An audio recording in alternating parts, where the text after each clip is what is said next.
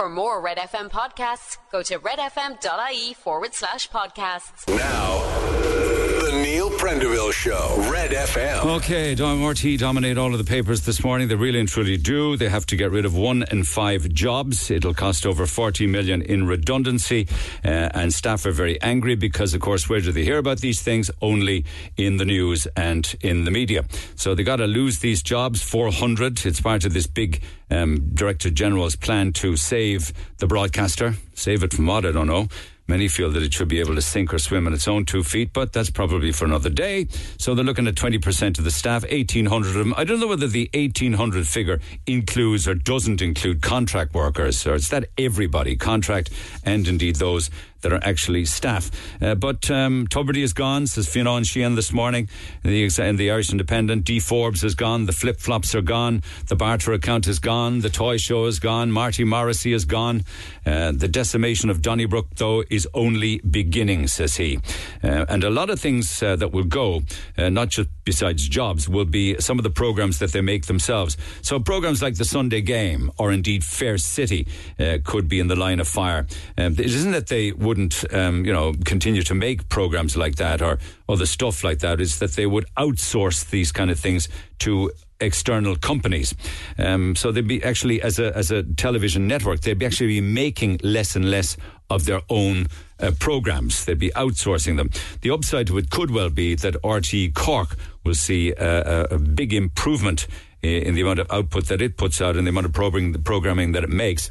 And it probably also means that they're going to have to find a bigger boat. But the services that will close would be RT Plus 1, RT Radio 1 Extra, RT 2XM.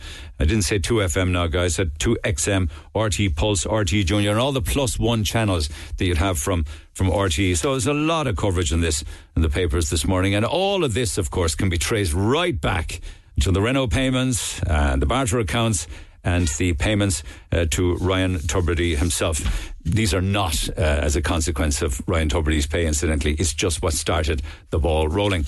And there will be no Christmas lights switch on, in spite of intervention last night by at least some of the councillors on Leeside.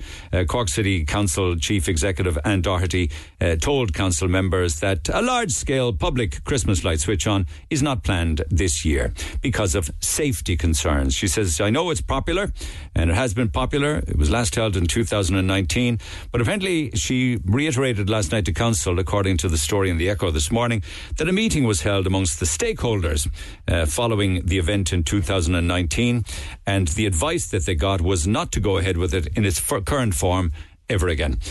Now, I haven't a clue who stakeholders are, so it'd be interesting to find out who the stakeholders are, what that actually means. City Council, businesses, Gardaí, Fire Department, HSE, ambulance, I don't know. But these are the people that made this call. Certainly the stakeholders that weren't apparently brought in on this was the public or local councillors. So that's where we're at with that. See how Ken Collins reacts to that following the, council meeting last night. Though there was one other story at council last night, and this is the Robo-Tree story, and I will come back to this later on. Owen English carries the story. It was brought up again last night. And councillors, would you believe this? They've decided that they're going to hang on to the Robo-Trees for 6 months. And this, Owen English correctly reports, is despite a report that shows that they have little effect on air quality and will cost about 18 grand a year to continue to maintain. But in spite of that, they're going to hang on and give it, these are my words, give it another lash for 6 months, like as if the Robo-Trees, it's like as if the Robo-Trees will magically start doing their job that heretofore they've been incapable of doing. So there's an interesting breakdown of that story online this morning. There was an hour-long debate, apparently. There are Robo-Trees on Patrick Street and the Grand Parade. They cost us big money, and the UCC study said that there is no consistent evidence for improved air quality, either on the city tree benches or the immediate environments around the machine. So Even sitting on the bench, the air quality doesn't improve. Never mind 5, 10, 20, 30, 40 yards or metres away from them. So anyway, some of the councillors stood up then last night and gave their own tuppence worth on the robo trees, and I'll have some more on that as well. We were talking recently with Danielle Toomey, the Sinn Féin councillor down in Middleton, who isn't going to run again, and we kind of broke down the different reasons. Some of it was for quality of life and the things she missed out on when her children were young, but also quite an amount of issues within the whole political network down in East Cork as well. Let me put it to you like that. Well, now another councillor has come out down in the same area. This is the Fine Gael councillor Susan McCarthy. She's Middleton based as well, and she says that she isn't going to run again either. She's saying that one of the main reasons it has to do with a work-life balance, a proper work-life balance. But also, she did acknowledge to the Echo this morning that she herself has received a death threat and receives online abuse, and has been doing so, receiving online abuse, for the 2 terms while she was councillor. And abuse would be a certain part of it, she said. And I did receive a death threat once. It wasn't on social media. It was actually a handwritten letter. And she says, I found that quite frightening. She referred then in the article in the Echo to the death and the murder of the MP Joe Cox in 2017 in the UK. The politician who was attacked by a man near her constituency office. So, it's an ever-changing world, isn't it? I was just chatting this morning before we came on air, and KC made an interesting point to me. He was saying, bullying really, he says, used to be really, where you went, whether it was your place of work or indeed in the school. Whereas now it follows you everywhere. It follows you home. You can't hide from it, or intimidation or harassment, because it is all around you because of social media, the availability of, smartphones and laptops and tablets, and whether it's Instagram or whether it's on Twitter. And he's very right in that regard. One other story that we've been following, of course, is the kids in the school up in Fermoy who became very, very sick, 4 teenagers, very sick at a Cork school after vaping. It would possibly be that they weren't vaping just the regular vapes, which would be nicotine with a flavour in them. But it could be cannabinoids, which would be like a chemical similar to cannabis with the THC taken out of it, but still much stronger than regular vapes. And these cannabinoid type vapes are available to buy in some vape shops. And that's the story that makes the Examiner this morning. All of that will change with regards to the age at which you can buy them. But it doesn't stop others buying them for juveniles, I suppose. And I was reading last night a horrific story that does make the papers today. Now, sentencing won't be until November 24th, but it's the story of a mother of 2 who left an off-duty Garda inspector for dead in a ditch after severing his foot when she knocked him down. Niamh MacDonald is 30 years old. Apparently, on the morning in question, when she hit the guard when he was cycling his bike, she woke up, smoked a cannabis joint, went off to work in a creche, finished work at 2:30, went to the pub, drank 5 vodkas, 5 shots of whiskey, liquor and tequila, and then got into a car and drove. A friend of hers offered to drive her home, but she refused. So she drove herself. She hit the off-duty Garda as he was cycling. He had all the safety clothes on. He was doing all the right things. He had lights on, flashing lights, the lot. He was thrown onto the bonnet of the car, into the air, landed on his chest, down in a ditch full of water. Forgive me for saying this now at this hour of the morning, but I have to tell you that his foot was ripped off, and he suffered fractures to his spine, his shoulder and his ribs, and he was left for dead. Home she goes, court heard. When she got home, her partner discovered the severed foot of the guard still wedged into the front of the car. I know, can you believe it? And he immediately alerted the Gardaí and the emergency services. Thankfully, the Garda involved survived because a motorist noticed him in the ditch and made a tourniquet, for his injured leg to stop the bleeding, and he was airlifted from the scene to Cork University Hospital. It's one of the most awful stories I've read and seen in the courts in quite some time. So sentence on this woman will be on the 24th of November. There's also an interesting one with regards to the updates on Ukrainian refugees and asylum seekers in general, because the independent Kerry TD Danny Healy-Rae says he is objecting to plans to house more asylum seekers in Killarney, which is quite interesting considering that some of the Healy-Raes have guest houses that actually have Ukrainian refugees in them. But I think he's talking generally about asylum seekers as opposed to Ukrainian war refugees. He says, we don't know where they've come from. He said that when Irish immigrants landed on Ellis Island, way back at the time of the famine and what have you. They had to be cleared by someone before they could enter America. He says, we don't know where they're coming from, and we don't know, has anybody vetted them? They could be criminals, says he. Is it April the 1st or what? Or am I imagining it? I see a story in the Examiner this morning where they're saying that we should have spot checks on our bins to ensure that we're separating our waste properly. So in our house anyway, I don't know about you, you might have different colour bins, right? We have grey for the waste, the really bad stuff. We have blue for the recycling. We have kind of a browny colour for the grass and the clippings and stuff like that, and you can put food waste into it. And then we have blue for recycling. I guarantee you there are family members in my house wouldn't know one of those bins from the other because they don't have to do the job. But apparently many of us, I don't include myself in this, thank you very much, but apparently many people, many households and businesses are still putting the majority of their waste into the wrong bin. The majority of their waste is going into the wrong bin, according to the Environment Protection Agency. So they are suggesting that homeowners and businesses should have their bins spot checked by the councils to ensure waste is separated properly. Like, what member of staff at the council, like a city council or a county council, would want to actually do that job? Going through people's bins. I know, I mean, maybe it's serious, maybe it has to do with the environment and all of that, but sometimes I think the world has gone completely and utterly mad, and I just want to get off the damn thing. Prince, one of the greatest talents of all time, we all know that he died and the circumstances in which he died, and like many of these big, huge stars, I should say, they end up selling off an awful lot of their goods and chattels. And they're selling off Prince's wardrobe, apparently. The raspberry beret is not included, but everything and anything that he ever wore will go on sale. And that's fine. But one part of the article in the English Times this morning that interested me is that at one stage, because you know that his wardrobe and his dress sense was just completely and utterly OTT. I mean, he had an amazing dress sense. And he never wore the same thing, I think, twice. A lot of the time purple. But anyway, I digress. There's an article in the English Times this morning talks about his wardrobe for sale, but they say, and I quote one paragraph, at its maximum, there were more than 60 employees working all week long creating new outfits for Prince. So 60 people worked all week long just creating clothing, week in, week out, for Prince. I don't know whether you'd ever see any Prince replicas being sold in pennies, but you're going to go and get yourself a much bigger pennies because they have been granted planning permission.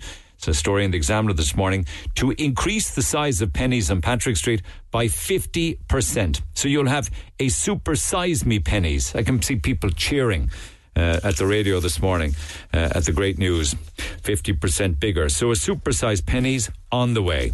And of course, everybody loves to shop in pennies. Talking about great Cork stories, the Just Eat Awards are out.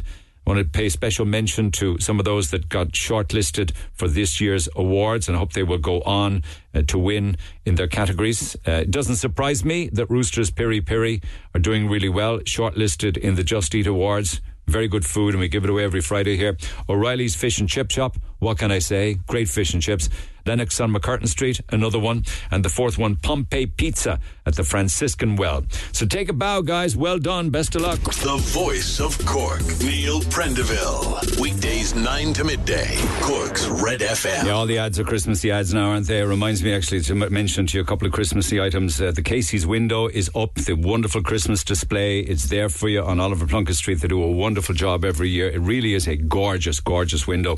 And of course, they continue to raise money with the Casey's Bedtime Bear, and the proceeds from selling all of these bears at Casey's will go to the children's wards at the Cork University Hospital and also the University Hospital in Limerick, so benefiting sick children. So well done to Casey's, the wonderful Christmas window. And when I say window, it's more than one window is open, and you need to go and check it out. Also, can I give a big shout out to the Toker Indoor Christmas Market. Takes place tomorrow between 6 o'clock and 8:30 at St Finbarr's Hurling and Football Club, and all of those proceeds are in aid of penny dinners, so that's one worth supporting.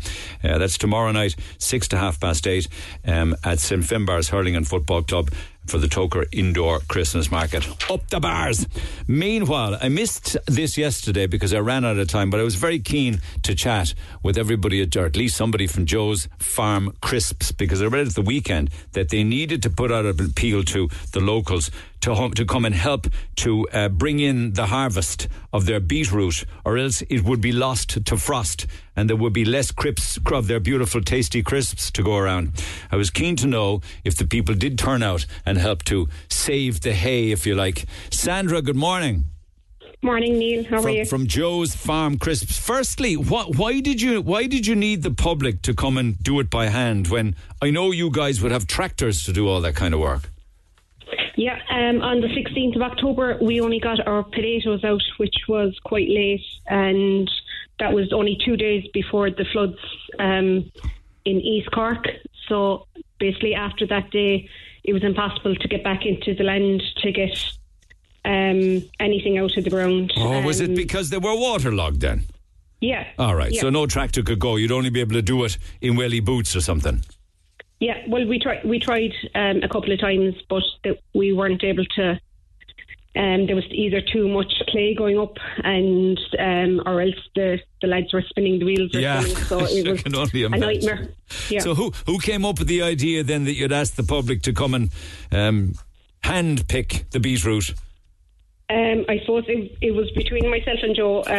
We knew that we had to get it out because, like last week, even the nights were quite cold and there was a touch of ground frost. And as we know, one night's frost will take the whole thing. So we're also heading for our busiest time of the year for Christmas. And we do, in 3 weeks' time, we're gifted in the RDS ourselves exhibiting. So to make the crisps and get them bagged, you need time. So between time and the weather was against us, so we knew we had to go and ask for help. Okay, what was the response like? Unbelievable. From who? The greater from people at Killa and Castlemartin? That's where you are, down east along, aren't you? Yeah, we're between Killa and Mount Unic. There was over 60 people came to the farm as far as away as Kilkenny, Waterford, Tipperary, Limerick border, all over Cork. It was unbelievable. Yeah. Did people turn up like families with children and everything in their wellies just to get stuck in? There was some kids there, but the majority was actually ladies probably, and a few said to Joe that they were delighted to get away from housework and for kids for a couple of hours. Okay, so that involved then pulling up the beetroots and everybody did it. How long did it take? We had put up on our social media that we were doing 10 until 4:30, and it was done in 4 hours. Wow. You had to get it done because a frost could have destroyed the crop, could it?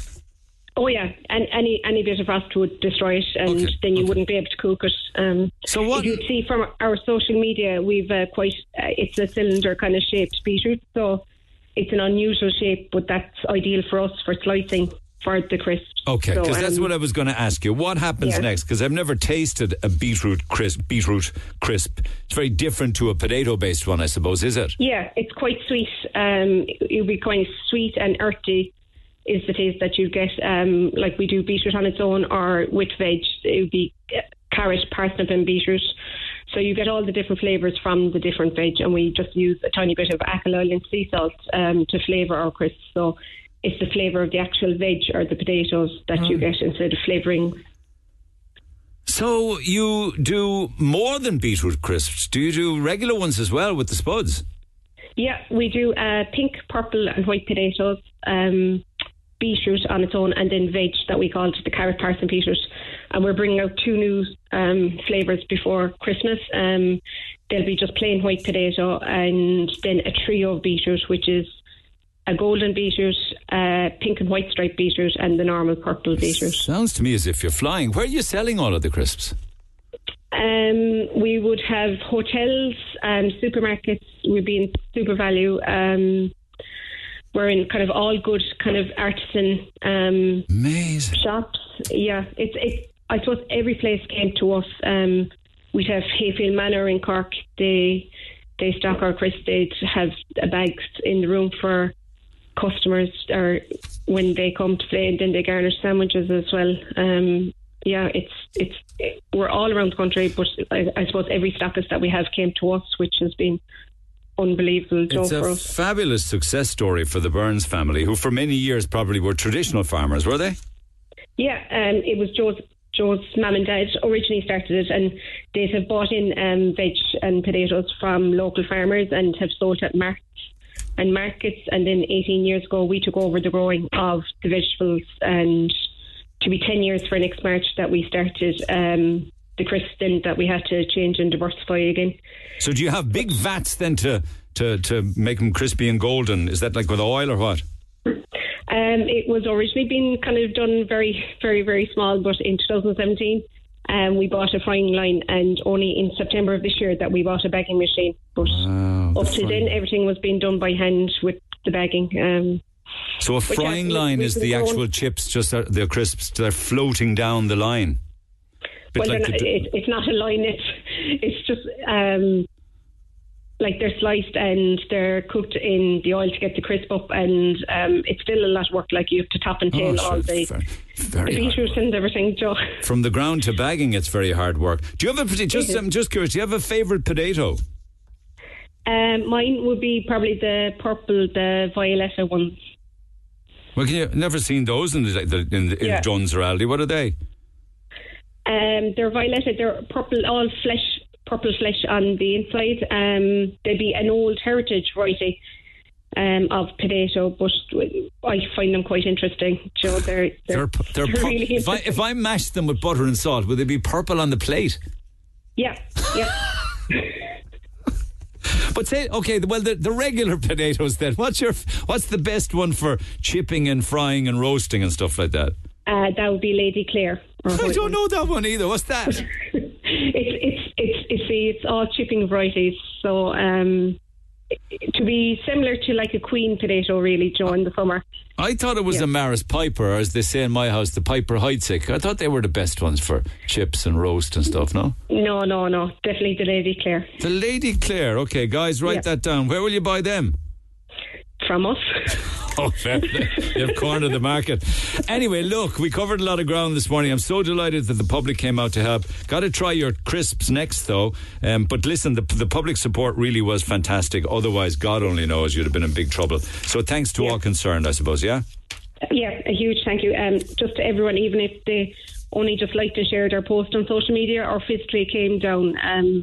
We were still getting calls up to yesterday at 7:30 in the morning. We were getting calls for people still to come, and it was just amazing.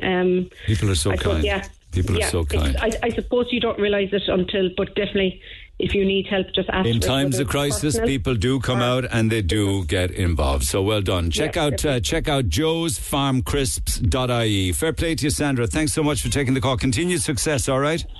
Thanks, Neil. Take care. All the best. Take care. Can I go to council from last night? There were different issues discussed.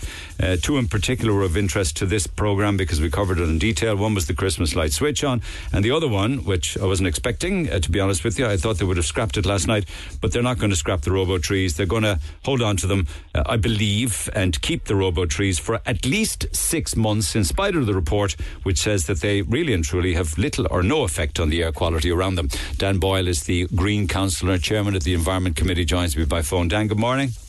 Good morning, Neil. Why would a decision like that be made when UCC came out and said that they have what was the quote again? No consistent evidence for improving the air quality, even if you're sitting on the bench? Well, they said it was inconclusive, but I think the effectiveness of the moss-walled city trees, so many different names, has always been in question, and what we're deciding on foot of this report is what its eventual future would be, and that's examining all the options. If it's dismantled, if it's put into storage, if we have to do further studies on an all-year basis, what are the cost effects of that? Is there a cost-benefit analysis of keeping them as they are, taking them away? And that's what the additional 6 months is going to be about. But there is a direct quote from the UCC study that you seem to be disagreeing with, and it's, quote, no consistent evidence for improved air quality, either on the city tree benches or in the immediate environs of the machines. Yeah, that is a sentence. The ultimate recommendation was about the findings being inconclusive, and the UCC element of it did talk about factors that may have made the testing of it inconclusive, including the climatic conditions, water vapours. These are installations that exist in many other European cities. Some have kept them, some have got rid of them. For instance, there's one outside the European Parliament, and it's been there for several years. Yeah, I know some have kept them, some have got rid of them. Maybe the ones that kept them never had the sense to do the research into it like UCC did, and if they did, they'd find that theirs are also are as ineffective as ours. They just haven't done the research. Well, what the report is that it's the UCC report, which was commissioned by the City Council with the Centre for Analytical Chemistry, and the response of the manufacturers of the installations.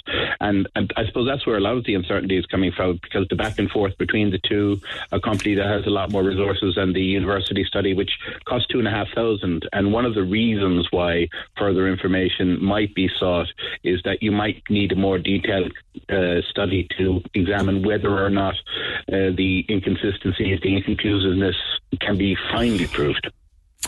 How many times do you have to stick your hand in the fire, man, before you go to find out that it burns you? This is a very short time period. These were installed in August 21. So we're talking about 27 months that they've ever been in existence. So it's still a period of looking at whether or not they work. I would be of an opinion that as air purifiers, they were never going to work. I do feel they... You're of the opinion that they were farce? No. I would the opinion they never were going to work as air purifiers. You knew that they would never work? No. I was sceptical about their benefits. No, you did. But what are you saying? Did you know when we bought them that there were? There are a number of elements that the moss trees, city trees, were meant to do. One of which was to purify the air in the immediate surroundings. One of which was to monitor the air. One of which was to be a public information point with the electronic LED displays, and one was to be public seating, which seems to have been the most popular, if expensive elements of it. Now, the only element that doesn't seem to have had effectiveness and hasn't been proved to have any effectiveness is its ability as an air purifier, which most people would have an opinion that real trees actually do better. So why didn't you say that? Why didn't you say that? I mean, you are a member of the Green Party. You're chair of the Environment Committee. Why did you say that? Neil, we did say that at the time. Look, this came about, and the report is quite good on it. It puts in the context. This was part of a £4 million stimulus package as a response to the pandemic, which brought us more segregated cycleways, which brought us the pedestrianisation of the city, which brought us things like parklets, which brought us enhanced street cleaning, which brought us the outdoor dining. Yeah, they were all very positive. I'm not disputing that. This was about 8% of the budget that was applied for. It doesn't matter. It was over 400 grand. It was 350. Yeah, but it's cost us 404,000 now, including the annual upkeep. And you're suggesting, even though you are now saying that you never believed they would purify the air, Council is saying we'll keep them for another 6 months. What? To see if they will start purifying the air all of a sudden? Or what? No. It's in the context of whether the other benefits are worth measuring. And the inconclusive elements from both the UCC report and the experience elsewhere is that if it's the climatic conditions, if it's the locations, for instance, one of the UCC recommendations is that one of the reasons they may not be working is where they're located, that it could be an enclosed or a semi-enclosed location where these work better. And we need to examine... But they should be able to work in an open setting on the busiest street that might have pollution issues and air quality issues, and that would be Patrick Street. Like, you can't be kind of picking and choosing the most ideal place. Like John Sadeau, who's the retired professor emeritus at chemistry at UCC, said these trees, he's the professor of chemistry, these trees, he said it on this programme, are about as useful as a sponge to soak up the floods in Middleton, he said. I interact with John quite regularly, and I don't necessarily disagree with him. But why are you a professor of chemistry? Look, I'm not talking about the technical aspects, and that's one of the things I was talking about John last night on Twitter, in the sense that John was talking about the very technical aspects as public representatives. And this is a decision that councillors didn't make in the first instance. This was an executive decision. It was not proposed, and it was something that came along because the government and the departments offered funding for looking at stimulus measures, of which this was just one. I know, and we've covered that ground. But did you get a chance last night to actually vote on whether we keep or ditch the trees, robo-trees? No, there was no actual vote. There was no actual recommendation. It was a debate on the report itself, which highlighted the action we will take over the next number of months, just the next number of months. And as chair of the committee, I've undertaken that the next 2 meetings we'll have in January and March will have a review of that report that will lead us towards making a final decision. Which report? The UCC report. You're stark raving mad in there. The report has said they don't work. No, the report said that. The report has said a lot of things. The report says that information that's available leads to a particular conclusion that is inconclusive. On a dry day when the sun is shining and the wind is blowing from the east, is it? That's nonsense, man. Well, Neil, it's a 21-page report with 6 appendices that add up to 180 pages, which says that they have no impact, even if you're sitting on the bench. Bizarrely, Des Cahill said last night, right, that the 18 grand annual maintenance is a drop in the ocean to the city's budget. What kind of a thing is that to say? Go and tell that someone to a taxpayer who's struggling to pay their mortgage. A drop in the ocean, 18 grand is a drop in the ocean, and one of the reasons given why we can't have the light turn on? How can the councillor make a comment like that? Well, I think that's linking two issues that aren't linked. And they are. It was to do with the innovation of the robo-trees. Yeah, well, the lights is another issue, but the lights is not to do with cost. That is another issue. But why would Des Cahill say, you can't answer for him, I know, but the 18 grand a year to maintain something that doesn't work is a drop in the ocean to the city's budget? And people are wondering whether they can turn the heating on or not. I think the point he was trying to make, and as you said, I can't speak for him, is that 18,000 in the context of a wider public awareness campaign about air quality is something that we spend in different ways. For instance, we had a clean air week a number of months ago, and we would put a lot of resources into that. Comparing those kind of budgets, I think that's the point he was trying to make. But if you have that attitude to 5 grand here and 18 grand there and 20 grand there, before you know it, it's a big pile of money that you're kind of saying, on the scale of things, it's the penny. Well, that's you mind the pennies. This is the week we decide our budget. There's 280 million we spend as a city, and on Wednesday night we're making those decisions. And it could be that when we have the review of this report over the next couple of months, when we look at the how long does it take you to read a report, though? It's not rereading the report; it's understanding the report. It's looking at its implications. Let me read it for you again in case you don't understand it. Yeah. No consistent evidence for improved air quality, sitting on the benches or immediately around it. Look, the report, the further review is what's the cost of dismantling, what's the cost of storage, what's the cost, is there a resale value, is there a prospect of different donors, is there a prospect of different users? They're the options that are being considered. I don't know, man. I just don't get it. Not only that, you're going to buy more moss to put into the filter holders, apparently, also. Is that right? Well, I'm not too sure, but that's part of the ongoing maintenance cost. I mean, that has been revealed. The upkeep and maintenance, which many of the councils feel should not be an ongoing responsibility of the City Council, and this has come through, as I say, the stimulus programme, which was funded initially by the NTA, that one of the arguments we could be making is that if they're maintained, the cost of maintaining it should be got from outside sources, and they're the type of things we'll be examining. Okay, all right. I know we get calls on this, but I appreciate your contribution this morning, Dan Boyle, Green Councillor on Cork City Council. So not only are they keeping it, them, because there are a few of them, Patrick Street and the Grand Parade, but they're also going to maintain them, or a company will come in and they'll pay them 18 grand a year to maintain something that doesn't actually do its job. And they'll also replace the moss in the actual units of the robo-trees to make sure that they continue not to do their job with new, fresh moss. It would be like you putting petrol or diesel in your car, except there was no engine working in it. Text 0868 104 106 after the break. This is the Neil Prendeville Show. Text and WhatsApp 086 8104 106. Cork's Red FM. Say one thing for Dan Boyle, at least he came on the air. There are those within the hallowed halls of City Hall who refuse to talk to me, but he has no problem chatting and talking it through, even though some of the things that he said are quite bizarre. He said, I don't believe they purify the air. I never have. But yet, Green Party stood back while they implemented the policy to buy them and to install them. Anyway, you couldn't make this up, as the fellow says. Let me get to our phone lines. Mal, good morning. Hi Neil, how are you? I'm good. I'll give out some comments actually from other local councillors from last night's meeting. Go ahead yourself anyway. I mean, that was radio gold there, right? That was classic, wasn't it? What do you mean? In what way? About Boyle and fairness, like that was comedy gold over radio. Well, it's not. You have a classic on your hands, there, mate. It's not supposed to be funny, Mal. I take your point and thank you for the compliment, but it's quite serious, isn't it? But in fair, the Green Party, they want these that we're going to do everything, and then they turn around and say that we're never going to work. In the name of God, like, you wouldn't get that anywhere. You wouldn't get that nowhere, right? Unfortunately, no. But we have to put up with it, and it's cost us 404,000, and will continue to cost us more money, even though they don't work. Yeah, it's just a classic comedy, right? It's just classic. You couldn't get that nowhere. And do you know something now?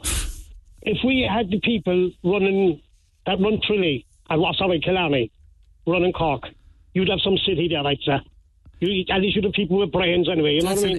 That is an excellent point you make there. It is. Yeah. It is. And Waterford even. I go to Waterford, Neil, and I'm not joking, it's a massive city. Fantastic down there. And they're clever people as well. They know how to do it. Up there, the gambins we haven't said there, boy. I'm not joking. Well, we were just talking about that yesterday, the big Christmas events that are planned for Killarney and Waterford, and they have no issues with security or having problems with regards to keeping people safe. Everybody's welcome. And Winterval it's called down in Waterford, the big Christmas festival. We'll just go. We'll go to Killarney or Waterford and we'll watch yours. No problem. But we're going to be, if we haven't already, be left behind otherwise, if we don't get our act together. And we can burn more diesel then, because the Green Party are making us go down there because they won't come up with the... Well, I'm glad that you found it amusing and funny. At least I did that for you, which is good. Appreciate the call. Take care. Thanks, Mal. So what some of the other councillors had to say last night, particularly on the robo trees. Sorry, Kevin, how many did you say there were? 6 of them, is it? 4 of them or 6 of them? There's 5 of them, 5 robo trees. I thought there was 6. Anyway, 5. Doesn't make it any worse or any better. Still not working. So some of the other councillors, the Green Party councillor Oliver Moran said, it is time to accept that the devices don't do what they're expected to do. And do what, Oliver? Like, get rid of them or what? We can't go on spending 18,000 a year to keep them going, he said. Who else said something? Oh, Sinn Féin's Mick Nugent said last night, we've had enough. We've had enough. Another one that I find difficult to follow is the Fianna Fáil councillor Fergal Dennehy. Says, I would hate to be part of a council not willing to take a risk or take a chance. Well, you guys, you took a risk and you took a chance and it didn't work. It's time to fold up the tent now and stop throwing good money after bad. But he went on to say, let's get off social media bandwagon. Let's give the director space and time to see if we can work with universities or other groups and stop running our meetings from social media. What is that? What does that even mean? I mean, if people are talking about it on social media, they're entitled to talk about it. They're invested in the story. They're from Cork. They're of Cork. Then Deirdre Ford said, the Fine Gael councillor, she criticised the negative media coverage of the devices and said that innovation should be celebrated. Yeah, Deirdre, but only when it works. Like, in the private sector, you would never find something like this happen. And if it did happen, you'd be answerable to accountants and finance directors and MDs and CEOs, and you wouldn't be throwing good money after bad when it was found not to work. Like, you would not in the private sector be spending another 18 grand a year and replacing the filters when it's useless. So how can you criticise media coverage of it when it is a live story and it is of interest to people? But of course, blame the media for everything. And then Fine Gael's Damien Boylan said, innovation must be encouraged and mistakes will happen on that journey. Thank you, Damien. We're not going to make mistakes, but we learn from mistakes. And Des Cahill then said that the maintenance bill of 18,000 a year is a drop in the ocean with regards to the city's budget. All of that and lots more besides. And I'll be kind. I was going to call it another thing. I'll be kind. The City Council's meeting last night. Call Call the Neil Prendeville Show now. 0818 104 106. Red FM. A couple of texts. Interesting one here, Neil. The quality air around the robo-trees will never be able to improve when you have members of the public sitting below them smoking hash all day long. Yeah, but if they are smoking hash, right, that's fine. But are the robo-trees picking up the fact that they're smoking hash? Probably not. And there's a lot then on RTE. RTE management should be charged with misappropriation of funds. Leave the other people in RTE alone to get on with their job. Here's another one or two. In relation to RTE, can I just ask where Dee Forbes has disappeared to? She took a lump sum and a large pension, while all RTE were left to rot due to serious mismanagement under her guidance. We see it time and time again. Mismanagement leads to the closure of long-established businesses and institutions. Yeah, but by and large in the private sector, though, isn't it true? Like, if that was a private company, that'd be gone bust a long time ago. Will we ever learn, Neil? We must have proper oversight and governance. I'm at work trying to pay my bills, all while top-tier management goes off into the sunset with the sweetheart deals, and we all deal with the consequences. Kieran says, could we not get a refund from the suppliers of those robo-trees? They failed to do what they were supposed to do. Yeah, maybe. I don't know. I don't actually know whether they'll be under warranty. I don't know if it's even something that they investigated in the first place. Anyway, get involved in the conversations. Pick up the phone, text 0868 104 106. The Neil Prendeville Show, Red FM. A couple of shout-outs, actually. Shkina Sculler's on at the moment. Big shout-out, please, to my son and all of his classmates in Upper Glanmire National School. They're playing Scull Iriada in Páirc Uí Chaoimh at midday in the Ski na Sculla final. And another fast one for my son Tommy Forrest and his school and the team. The best of luck in the Ski na Sculla final today at Páirc Uí Chaoimh, and best of luck to all. I'll go back to the phone lines in a minute. Just some more texts on RTE. The problem with RTE is that a bad culture was allowed to develop for a long period of time.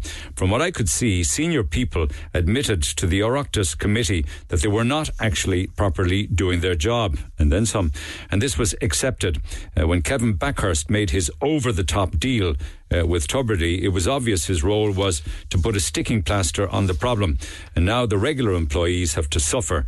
The trust of the general public is gone. I'm not sure what you mean about Kevin Backhurst making an over-the-top deal with Tubridy. He let him go, and Tubridy got sacked. I don't know. The deal would have been done by other people way before Kevin Backhurst came in to try and turn or to save a sinking ship. One or two more here. While I hate to see anyone losing their job, I'm again frustrated and angry to see the taxpayer will have to pick up the €40 million tab to get rid of 400 people and their jobs at RTE. Yeah, it's voluntary redundancy, but of course it is the taxpayer that will pay. Sheila says, I, like many, foolishly pay my television licence, but when it comes to redundancies at the state broadcaster, my and your listeners' taxes will go to footing the staggering €40 million. I certainly didn't vote for this government to tax me for the way RTE is run, with the many overpaid and incompetent managers they have, says Sheila Daly in Glanmire. And one more on this. I have a question about RTE. The big boys and girls took what they could from us, the Irish people, through our licence fees and cash from the government. As in, cash from us. Why is it that the ordinary hard worker at the state broadcaster will suffer the most now? You can't suffer much more of a crisis than losing your job, Neil. I wonder if the fat cats will lose any of their pensions, their expenses or their jobs. I really don't understand why the hardest workers always pay the biggest price. Just look at our health service. Our nurses work so hard, just like our teachers work so hard. We won't pay our nursing staff enough, nor our teachers. They have to leave Ireland in order to be able to afford a home. We then take workers from countries like India. It just doesn't make sense. Can you tell me any other country where you might have a husband and a wife, one a teacher, the other a nurse, that can't afford a mortgage?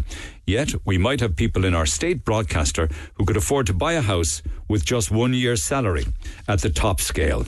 I don't understand it. We have our priorities all wrong. Sorry about the rant, but I'm really fed up how hard-working people in this country get such a raw deal. And lots then on the robot tree. I would prefer, and we would prefer, if they improved the footpaths and improved road surfaces instead of wasting our hard-earned money on pie-in-the-sky projects. Easy for him to laugh, your caller, Mal, before, 10 o'clock. All this stupid government does is waste taxpayers' money. They should be made to do a real week's work for themselves to see how it feels. Nothing short of a joke. They can't admit that they've been fooled by these stupid trees, and they just won't admit it. This conversation does not prove, if this conversation doesn't prove to people that green radicalists are not playing with a full deck, nothing will. As they say, Jesus wept. And that's with regards to my conversation with Dan Boyle. You were totally right about the trees. We would be much better off wasting that much money, throwing it at the clocks in big bell towers. Not quite sure what that one means, but thank you for it. Moronic, imbecilic, idiotic attitude from City Council. These people should be fired from office. They're a complete waste of money, ignorance and embarrassing. And we saw it from last night's council meeting. Morning, Neil. Instead of giving out tickets to the Opera House, maybe give out tickets to the City Hall for a listen to these sitting councillors. It would be much better entertainment. Calls on the way after the break. Text 08. I'll do one now and then more after the break. Pat, good morning. Thanks for holding. Good morning, Neil. How are you? I'm good. Okay, so you're picking up on the call. The call with Dan Boyle. Go ahead. I was actually driving there, and I was glad I was on a wide road because I was laughed that I was able to swerve around the place. You know. Were you laughing or were you shouting at the radio? Which? I was doing both, but I was laughing. All right. Okay. One of the points that he made was that in certain circumstances and positions, these fees do work, right? And I mean, he then referenced the fact that there's been one of them for a couple of years outside of the main headquarters of the EU in Brussels. Yeah. I mean, if one of them is able to soak up all the hot air coming out of there, you know, they must work. Do you think maybe we got a bad batch of trees? Maybe they were made on a Monday morning by a hungover workforce. We'll always get the bad batch because we're on the edge of the EU. We're way out on the, you know, we're an island. You know, people fail to realise this. But anyway, to get back to the thing about it, like, number one, fair play to Dan Boyle to come on, as you said yourself. Second thing is, like, it's totally indefensible. Do you know what I mean? If he felt or knew himself that they weren't going to do anything as regards the air quality, what were they done for? Was it done for seating areas? Was it done for the billboards? Well, there was one point that he did make. He said, we also have to work out what are we going to do with them? Are we going to scrap them? Are we going to put them into storage? Are we going to recycle them? Are we going to leave them there as benches? It's the same as the voting machines. The voting machines there from years ago, the electronic voting machines. Yeah, that's not a reason to keep on paying for the maintenance of them because you don't know know where to put them. But are those voting machines that were there from I don't know how many years ago? Are they still in storage? I think they were. I don't know. Maybe they were recycled. The point I'm making is someone of their cronies making money out of storing them. How many years later? Same thing's going to happen. If these go into storage, what's going to happen? And the thing about it being is that it's not nobody, as you said yourself, Neil. Nobody is responsible. Okay. The fact of the matter is, it's someone else's money. It doesn't matter. It's a small little bit out of the thing, out of the hundreds of thousands and millions that we've got to deal with. Puff, puff, puff. Descal said that the 18. Now, bear in mind, UCC and a professor of chemistry said the professor of chemistry up in UCC. He's retired now. He's a great guy. He said it would be like using bath sponges to solve the problems for the Middleton flooding. So UCC did the research and they said that they don't work. But yet, Descal says €18,000 annual maintenance for these robo-trees is a drop in the ocean of the City Council's budget. I take exception to that comment, I have to say. But the point I'm making is he's not paying for it out of his own pocket. You see that 18,000 that he says is only a drop in the ocean. 18,000 probably would go very far to maintaining very nice, clean, hygienic public toilets for men, women and children in the city centre, I would think. And that would be a much better way to spend this drop in the ocean. The 400 and something thousand that would have been spent on a very different thing as well, Yeah. Well, what do you do? Okay. Let me talk to Dan. Thanks for that. Appreciate it, Pat. Dan, good morning. Good morning. How are you going? Actually, fair play. I just see you're picking up on how you would better spend the money. In fairness, go ahead.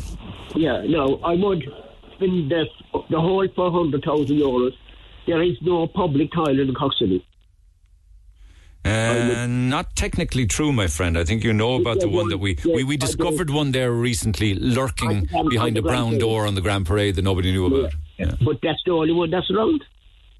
Yeah. And I'd say, I must make another point there as well there. I'd say a lot of your emails there and texts come in there, right, about the massive lump sums that are going to be paid now, and big massive pensions to RT. And who's going to give that? The people on the top. The people in the bottom will just get pensions coming back out. Here's one of the problems for RT, right? If they've got about 1,800 staff and probably more, a proportion of those work very hard, right? They really do. Like another proportion of them kind of work, and then unfortunately there's a proportion of them that do little or nothing or feck all, and their workforce is way too big to begin with. Continuing what they turn out, so they have to do something about the huge workforce. Thankfully, these are voluntary redundancies where people won't be sacked, that they will just be given a package that's attractive enough for them to go. No, I'm talking about the people on the top, Neil. I came across a knacker there some time ago where a certain, I'm not naming anybody, a certain person, one of the state banks, came out after spending his time €800,000 a year lump sum and a pension of over €250,000 a year. Yeah. And walked into another job in the bank for another couple of years. Oh, there's a parallel world there, all right. There really is, yeah. And the people in the top in this country will always win because they're well connected. and they give the pensioners a couple of euros, and it wouldn't what increase you get a week. What would you do at RT? I replace all the top people in RT. You'd what? I replaced all the top people. Well, they did. A lot of the people you saw at the PAC committees retired or resigned. Yeah, but they all retired on big, massive lump sums and pensions. Yeah, well, that's the public sector for you. They're not breaking any laws there. But what would you actually do with RT, this massive, big state broadcaster that really and truly is just not fit for purpose? What would you do with it? But Neil, what they did, how it is so big and how it's so costly is they looked after the bodies on the top in RT, and that has been proven. They looked after all their own cronies. We can't even find out the whole thing now, what salaries they're getting and what pensions they get. You can't ask that anymore, as far as I know. Well, you know that we're going to have to give them 40 million now. That's just for these redundancy packages, and hundreds of millions more because they've lost 61 million already just this year alone in revenue from the licence fee. They're going to need many multiples of that just to survive. It could be 200 million, 300 million, 400 million. Isn't that just good money after bad? It is, Neil, but who got most of that money? You keep going on about the top tier, the top table. I do. The people at the top. And to the same all over the country. All right, my man. Okay. Thanks, Dan. Stay in touch as always. Gillian, good morning. Hi, Neil. How are you? Fast call. You're under pressure. Go ahead. I just think it's just a complete waste of money. I mean, from the start, when these robot trees were being installed, people were speaking out about it, and we were basically put down about it. And now the truth always comes out, doesn't it, you know? They're a waste of money. I mean, to be fair, Cork always had a big event for Christmas. And after all the last couple of years, I think Cork deserves a good event, and they need to have the lights up and a big event to go with it, you know? It's not going to happen. It should happen, and they are a disgrace that it's not happening. And I hope people realise, come the next election, I hope that they don't vote any of these Greens in or any of the current parties. The councillors actually, you might say they sat in their hands on it, I don't know, but they had no role to play in whether or not there would be a family and a public switch on. This was made. Neil, the thing is, nearly every town in Cork County has an event for, the Christmas lighting. And in fairness, I don't see why Cork can't have an event. You know what I mean? The only time there was a problem with the switch on of the lights, right? Because at this radio station and at the other, and when I was up on the hill, we always switched on the lights. Both radio stations did it year after year, that kind of way. Big family event inside the city. There was never, ever, ever, ever a problem until they put barricades across the side streets on Patrick Street. And what's all this health and safety and all this BS, as I should say, about? Because every other town in the country can put on the lights, but why is it an exception for Cork that they need to make excuses and not do it? You know what I'm saying? Well, I have to say, and I hate saying it, if you want a big family event for a light switch on come Christmas time back in November, you need to go to Waterford, or you need to go to Killarney, or you need to go to Limerick. Yeah, I mean, my kids go. My mother takes my kids down to Killarney. And in fairness, it's a massive event down there, to be fair, you know, and they do really well. And I think Cork should take notice of what other places are doing and cop on and get an event going, you know. Okay, all right, thanks for that. Yeah, appreciate it. Thank you much. Get back to work. Thank you, Gillian. Thank you, Dan. Thank you, Pat.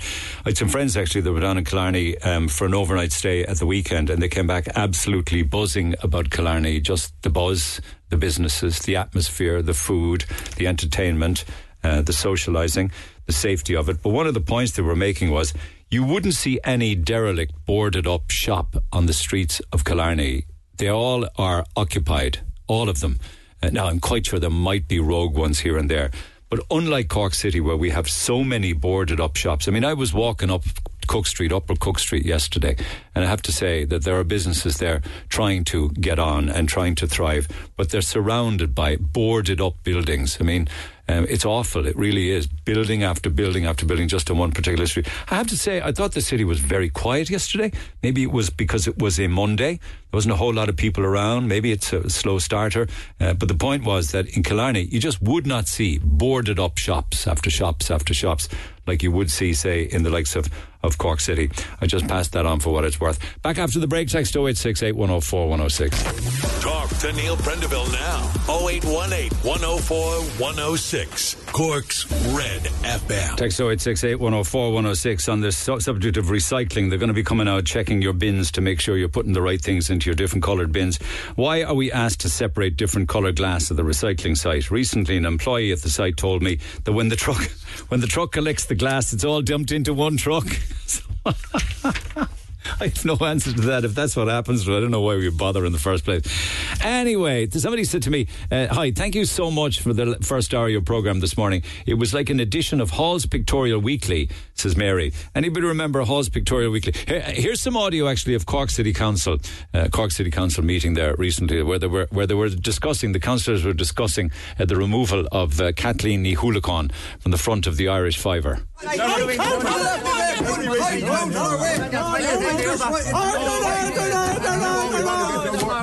Councillor Rooney and the whole damn lot of you. Gentlemen, there is no point in bolting the stable door after the bird has flown. They've turfed Kathleen Ní Thuilleacáin off the front of the Irish £5 note without as much as a kiss me elbow, and in her place they've put some baldy-headed old Tullaramon wrapped up in a horse blanket. One of their own, be the look of it. Hey, withdraw that now, Mr. Chairman. This matter is above politics, the same as the presidency. In other words, we let Fianna Fáil walk away with it once again. My God, our crowd must be daft. Will they ever get sense? What are you getting at, Councillor Cooney? Fianna Fáil are taking over Green Acres in the Phoenix Park for the 5th time running. And then now they're taking over the £5 note as well. That man on the fiver is Deputy Joe Brennan. That's who it is. Who's he? Look at now. Don't be stupid, Councillor. Have you not seen one of the new fivers yet? One of the new ones? I haven't even seen one of the old ones. Oh, God, look, you are all talking through your other papers. The man on the fiver isn't Joe Brennan at all. He's some university professor by the name of Don Scrotum or something like that. You're making a bags of it, Councillor O'Hara. The man's name, and I'll tell it to you, the man's name that's on the fiver is John Scottus Erigenius. I have it here in the encyclopedia. Because he was a great man for the writing, so he was. Oh, God, he must have been woeful brainy to get into that cycle pedestrian book you have there. He certainly wasn't Fianna Fáil anyway, that one show. It makes no difference what the hell he was or who he was. What I want to know is by what right did he get his fizzog plastered all over the £5 note in place of Kathleen Ní Thuilleacáin? I mean, the front of it is bad enough, all in Irish. If it wasn't for the figure 5, you wouldn't know what it was. But you can't make head nor tail of what wrote on the back of it. And what does that picture, the animal, signify? Is it some sort of ad about rabies or what? I believe 'tis from the piss letter of Rice Marcus. Salter, Mr. Chairman, Salter. Salt who? P-S-A-L-T-E-R, Salter. Not Pistolter. The P is silent. Yeah, well, I hope you remember that, Councillor Rooney, the next time you're relieving yourself in the men's washroom. It is a woeful noise entirely, like Niagara Falls, so it is. Look, it's a pity they wouldn't come down on top of you, Councillor Hall, and put a stop to your blather. Be God to think of a woman that has meant so much to this country for the past 38 years. A household favourite to 4 generations of Irish men and women. A face beloved and familiar to us all. As our own mothers, wives and sweethearts.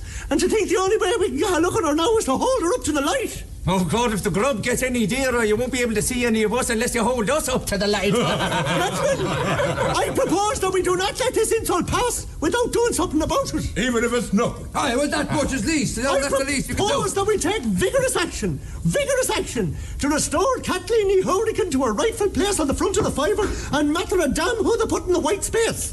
What sort of vigorous action, Mr. Chairman? What do you mean, what sort of vigorous action, Mr. Chairman? It's none of your bloody business. What sort of vigorous action, Mr. Chairman? Councillor O'Hara. Do you think that the Minister for Hardship tells his cabinet what sort of vigorous action he's going to take? He just tells them to shut their mouths and shout aye. And I want you to shout aye and leave the vigorous action to me. All in favour of vigorous action. Aye! There you go. I wonder would the local council at Ballymagash back in the day make a better job of it than Cork City Council.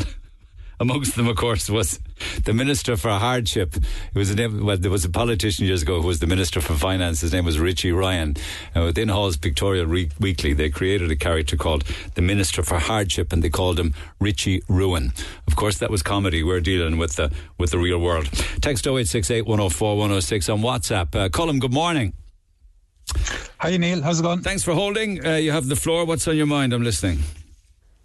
I was speaking to you last week about these trees, and from I suppose from the perspective of the private sector, I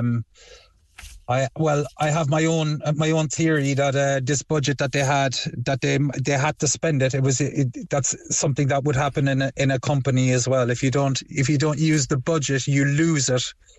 So I think none of the councillors are talking about that. They were kind of, they used it, they had to use it. There was about 4 million set aside. It was a COVID contingency fund. And I did hear that actually, that they did have money left over, and they kind of said, well, we got to find it at something. I'm not saying that this is truthful or accurate, but I was told that, they decided we got to spend it or else we'll lose it. And I don't know, somebody maybe had a brochure sent to them in the post of robo-trees being the next thing, and decided to buy 5 of them. Yeah, and it does have all of the hallmarks of that sort of a situation. But it's going a bizarre on. thing, though, that the Green Party would say, in the guise of Dan Boyle, and I don't have the quote from him now, but he said earlier on this morning that he believed that these trees would never. I said, I don't believe they purify the air. I never have believed they would purify the air, but yet the Green Party didn't stand up and say, don't buy these, they're useless, they don't work, but plant trees or something. Yeah, brilliant after the fact. When the facts have been established that they're completely useless. But again, like you say, they weren't not able to stand up in the council and say we should not buy these, and as a member of the Green Party we should not buy these, or we should test them before we buy them, before we spend our money. And now that the Green Party knows that they don't work, they still want to keep them and pay the maintenance on them of something that's either useless or broken. Yeah, but you see, Neil, the Green Party aren't paying the maintenance on them. It's the taxpayer, and the people who are paying the rates in Cork City are paying for the maintenance. It's not the Green Party. All of these costs come from the exchequer. They come from taxpayers. They come from hard-working people. And clearly, you have the likes of the Green Party who will crucify you with carbon taxes. They want to cut our food sources in cattle. They want to put in bicycle lanes and cause traffic chaos. And these robot trees are just another symptom of this green lunacy that's going on, not only in Ireland, but around the world. And to all your listeners, there's an election next year, and people need to get out and they need to vote. And this is how you put a stop to this nonsense that's going on. But who do you know who to vote for? How do you know that the people that you replace them with will be any better or perhaps worse? Well, I don't know. I think local people and stuff like that, they need to get out and they need to get active. Like, one of the main issues, I suppose, in Ireland as a whole, and I suppose in Western society, is that we have these large parties that are bankrolled, and they have large sponsors, corporate sponsors and stuff like that. And people need to understand that they don't have these these parties don't have their best interests at heart. And we need to start changing things. Okay. Vote them out then at the next local elections next year. Okay. Yeah, well, that's the first step. We have to start somewhere. You know, I don't need to tell you about the cost of living issues that are going on that people like myself have predicted many years in the past. You know, these carbon taxes that have come in, like crazy here. I'm here in France, and fuel is cheaper in France than it is in Ireland. You know, in Spain where I am, it's like the last time I filled up my car in Spain, it was 1.46 for a litre of unleaded. You pay 1.84 here. Yeah. Yeah, and like the thing, people need to start questioning, you know, things like this. Why are these things happening? That's excise duty, you know that. Well over €1 of that, probably even more than €1 is excise duty. You know, yeah, whatever, but you could put a cap on excise, and I don't mean to be getting off topic here, but you could say, okay, we're going to take 75 cents, and that's going to be the maximum. In France now at the moment, there's a few of the fuel suppliers have committed that they will sell their fuel at cost price. So whatever it costs them to get the fuel and to actually put it into your car, they will sell it at that price. So they're not making any money out of it. Is that true? Whatsoever. I mean, that sounds bizarre that somebody would do something when there's no profit in it.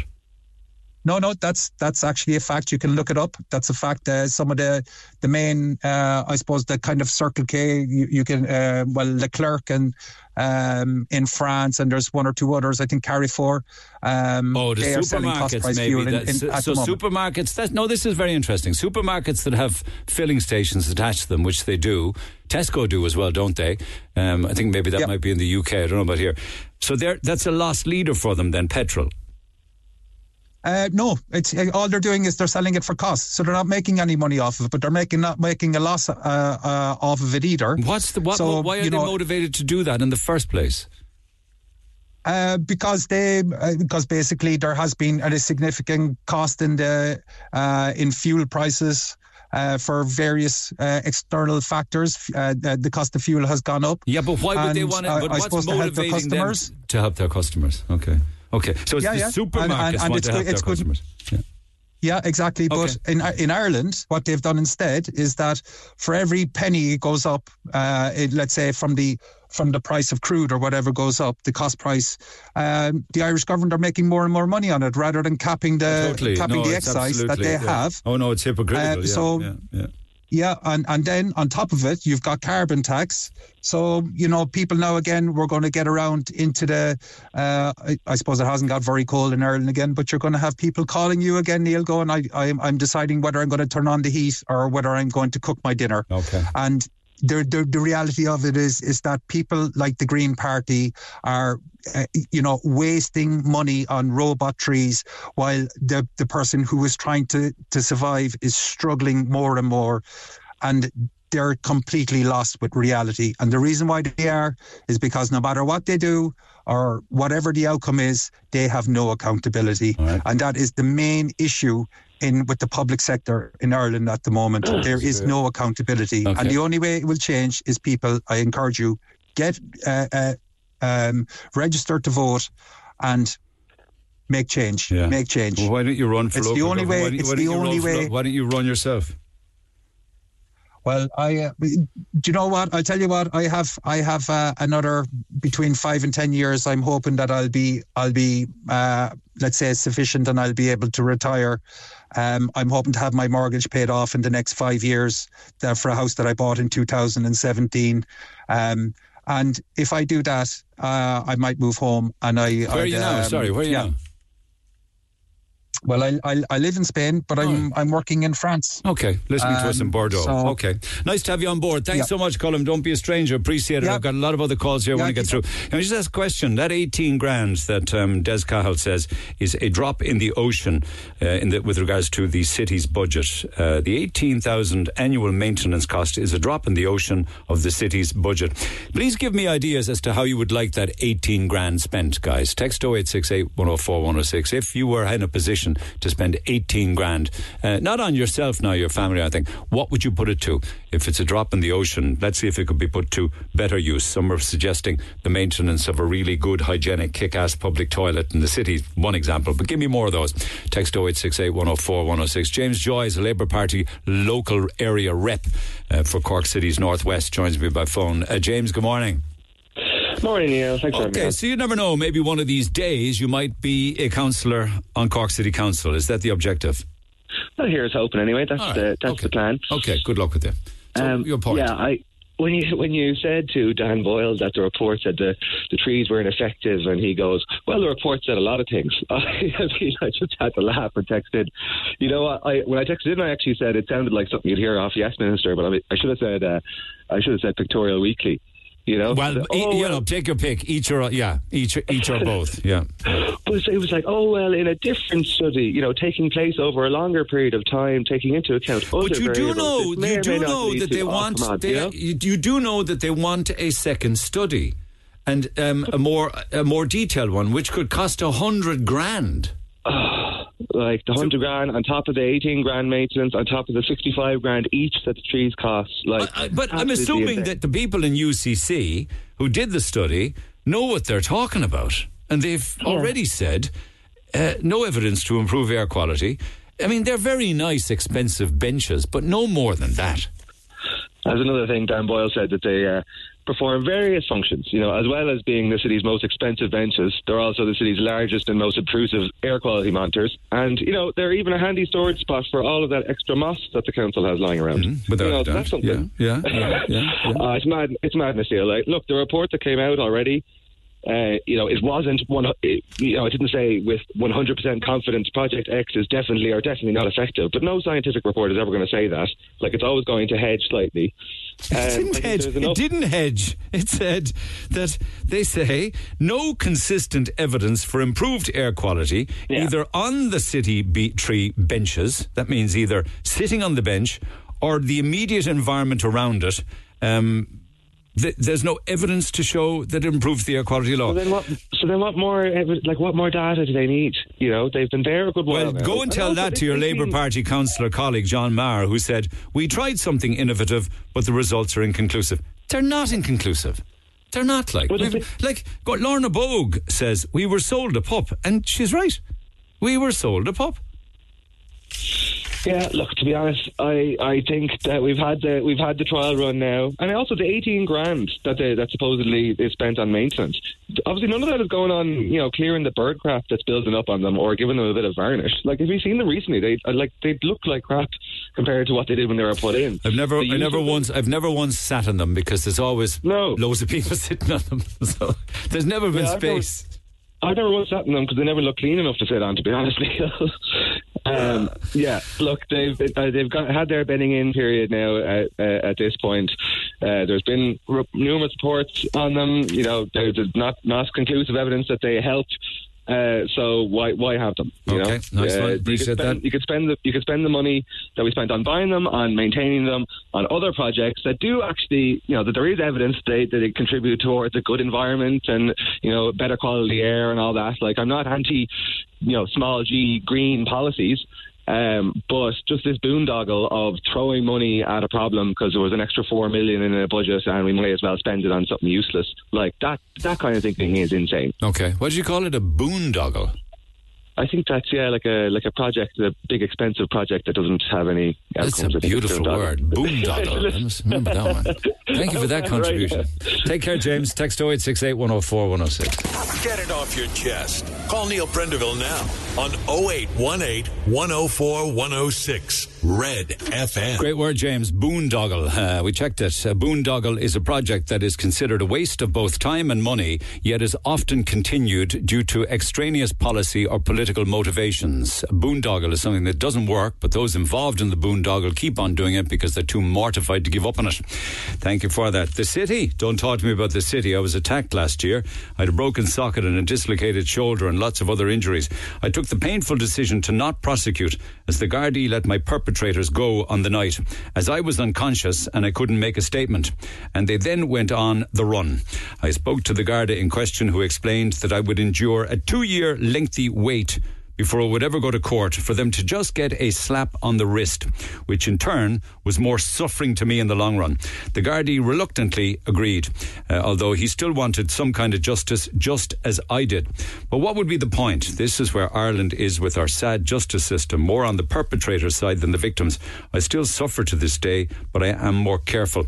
Thank you for that text. My condolences on the awful attack. The broken socket, a dislocated shoulder, very, very, very painful. I wonder, how did the attack happen, though? A little bit more detail from you. I'm just curious. You might even call it nosy.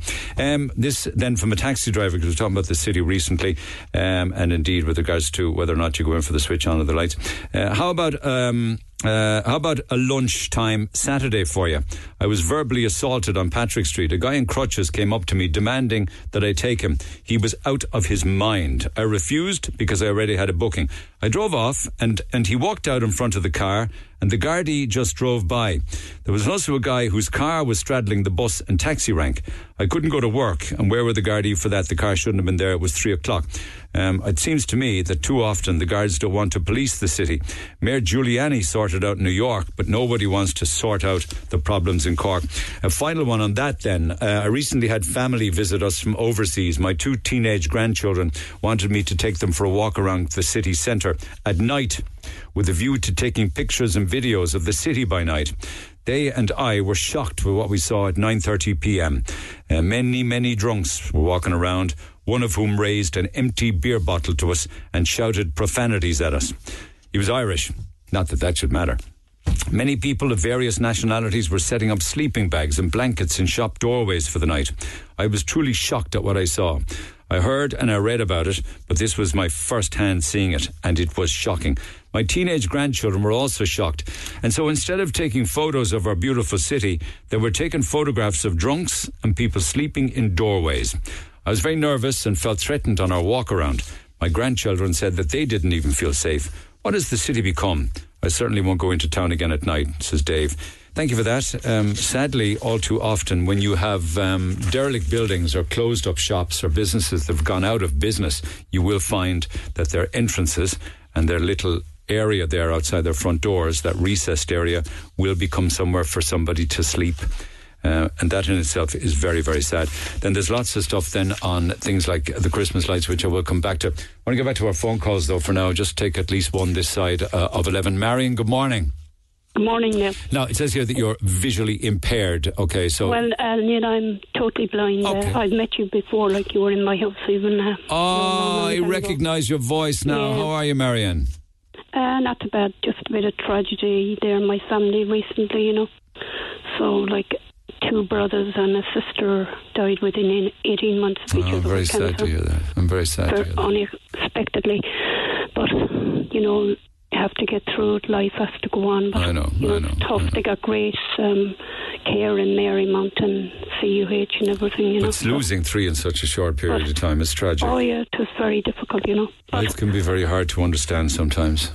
It does, yeah. And I was diagnosed myself there with a cancer lump on my head, but in August, but you know, hopefully I'm going back now in 2 weeks. And fingers crossed that the therapy and the treatment will work. The states they're saying they're a cost $18,000 a year to maintain. Well, I'm sorry, I have a better solution there for Descal. Can you ask them? Can you get the footpaths and everything fixed and also cleaned of dog poo? Because when I try to go with my mobility stick, Neil, it's like doing a dance, like to dance around where the poo is and hoping that you don't slip or fall in it, or the cracks on the pavement and all of that. Just 2 things on that. I would have thought at this stage we had the world's best footpaths for all the money they're spent on them, no? No. The footpaths going down Multone Street and different parts there are just absolutely treacherous. Right. Okay, for a reason, okay. Okay, I just maybe I'm referencing areas like the Quays and stuff like that where we. Oh yeah, inside in town is not too bad, but like it's just. Do you bring dog poo home on your shoes? Oh, the person that's with me, it's just a trial and error, not to be stepping into it. Try not, you know what I mean. But it's terrible some days there. It's like as if that the people just open their front doors and let out dogs or something like that, because there's so much of it sometimes, you know. So does the guide dog not kind of walk you around? No, I don't have a guide dog at the moment, Neil. I have a personal assistant that just tries to help me keep of walking into it and everything, and it's just very difficult when you're walking on a pavement that's even broken and everything then, and it's terrible, like, to see that on pavements. Like, why can't people either pick it up or whatever like that? It's just too lazy. They're just too lazy. They couldn't give a damn. And why aren't the council then coming around cleaning? You know, it's not much to ask or anything like that. And I used to walk into town there before and walk out, and I don't know, it's difficult, and I want to do mobility to try and get my name on a list for a guide dog, because you have to have a knowledge of How long are you blind? Are you blind since birth, or was it a gradual thing? No, I went blind from glaucoma. It's a problem in my family. Okay. Like, some have it and some don't. And why can't you get a guide dog? Oh no, like, at the moment my health wouldn't allow for that. Like, you know, I have to build up mobility again and know my area and be confident, and then, you know, because you have to know the area you're in and all of that. So I just want to do that, but the state or some of the footpaths around where I live and everything like that is just absolutely, you know, they're not great, and I can't understand why the council just don't fix them, you know. Okay, thank you. I've been asking for examples as to where the 18,000 could be best spent better if it's only a drop in the ocean to the city budget. And then traffic lights as well, with the bleeps on them, like standing at traffic lights waiting for, and you're pressing the traffic lights. But mainly it's the footpaths I really love. If they would Tone Street there, especially in like some other parts, you know, that are really in bad shape, you know. How do you find the city accessible, like doorways and you know, ramps and stuff? Well, I have a good knowledge. Like, I memorise things, and when I go into town. But to tell you a funny story, I was inside in town one day, and I said to the assistant, "Jesus," I said, "what is that smell?" And she nudged me, and she said, "That's the smell that's in here now." And I said, "What do you mean?" And I said, "Is it people smoking something or other?" And I said, "Yeah, I better get on that too, because it smelt, you know what I mean?" But it's just walking along. What were you smelling around the city? Were you smelling? It's like a grassy smell. People smoking marijuana? Well, something, you know, Neil, because... Yeah. Smoking marijuana under the robo trees, I suppose. Nice pastime. Well, the smell was just... I was holding my nose, and I said to her, and she nudged me, and I said, "Look, that whatever that smell is," I said, "it's just... It was a real grassy smell and strong smell." That's what it was. That's what it was. Yeah. But people as well, excuse me, people as well, they just... What's funny about it sometimes is people are rushing along the pavement, and one day somebody ran into me and they said, "Why the bloody hell don't you look where you're going?" And I said, "Sorry, you're the one that ran into me on your phone." Did you have a white stick? Yeah. And they didn't. But they ran into me they were on their phone, you see, and they are going along with their head in their phone. They're not looking where they're going. And did your minder that walks with you tell you they were on their phone, yeah? Oh, yeah, but the point is, like, it's just... Sometimes you just have to walk around people or whatever. Like listen, you're blind and I'm not blind, but I often have to navigate myself around someone. It's almost like doing a dance with them because their head is stuck in their bloody phone. I love going into Patrick Street. I love going down there, you know, going in there when walking down, going into shops. What do you miss about being sightless now? Reading now. I used to read. I think that's what reading and just to be able to go out. You see, if I had my mobility and get a guide dog, because I used to go to England and everything on my own and on the boat. Do you miss do you miss the seasons and the colours and the brightness, and do you miss the... Well, I can kind of see brightness. I know today now, when I went into the kitchen this morning, the sun just hit me, and you know, it made me feel better, like, you know, the heat of the sun coming through, and I love gardening and all that. I do. And do you read? You don't read, but do you listen to the audiobooks of the books that you might have read? I would do, yeah. I listen to a lot of radio, and I love politics, and I like your show, the debates and everything like that. Right. I don't listen to television during the day or anything like that. Can you cook and cope and do all your own things? I do all my own cooking and washing and ironing and everything like that, you know. Good luck to you. But Neil, I stripped my bedroom hall landing and sitting room of paper, and I enjoyed all that.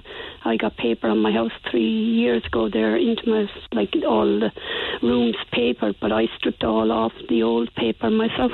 Good for you, independent woman. Mind yourself, Marion. Stay in touch. Stay listening. Take care. Okay, now. The Neil Prendeville Show, Red FM. Lots of text on this one. I thought I'd woken up on April 1st listening to councillors defending the indefensible. Then I heard Dan Boyle's name. It all made sense. The Green Party, says Monica. You tell him. Now tell the Greens that the cycle lanes are ruining our cities. The Greens are gone mad. And they're let to carry on like this with our money. If it was their own, would they carry on with their harebrained schemes, says Ger Lee. Any councillor who would make a flippant remark about €18,000 being a drop in the ocean, especially at a time when people are struggling to pay energy and food bills, should resign. Thank you for the clip from Hall's Pictorial Weekly, says Mary. Actually, I have more of those for you. Don't worry about that. When you look at the inner workings or the inner sanctum of local government or politics, we never really know what goes on behind closed doors. I mean, we do have public forums like the council meetings, but when it gets down to the nitty-gritty of actual government, I'd say it's a completely different world entirely. I gave you a bit of a satirical look at Ballymagash Urban Town Council there recently. You couldn't make it up. I don't know how similar it would be to Cork City Council. Maybe I'm be called insulting to say something like this. But here's another one. This would be Humphrey Appleby, who was the civil servant in Yes Prime Minister, and he was being quizzed about I think the clip regarding himself and the minister, the Prime Minister, had to do with the roof garden. Anyway, it doesn't really matter what it is. It'll explain itself. Here it is. Well, let's come to the roof garden. Yes, with pleasure. This was a part of a wide variety of roof insulation schemes which the government was testing in the interest of fuel economy. But £75,000? Well, it was thought that the sale of flowers and vegetable produce might offset the cost. And did it? No. Then why not abandon the garden?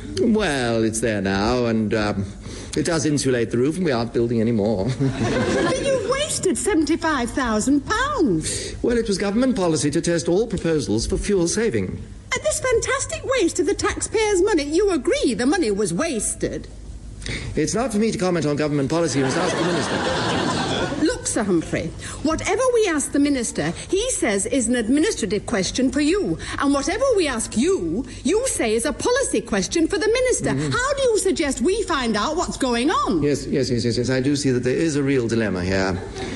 In that, while it has been government policy to regard policy as the responsibility of ministers and administration as the responsibility of officials, the questions of administrative policy can cause confusion between the policy of administration and the administration's policy.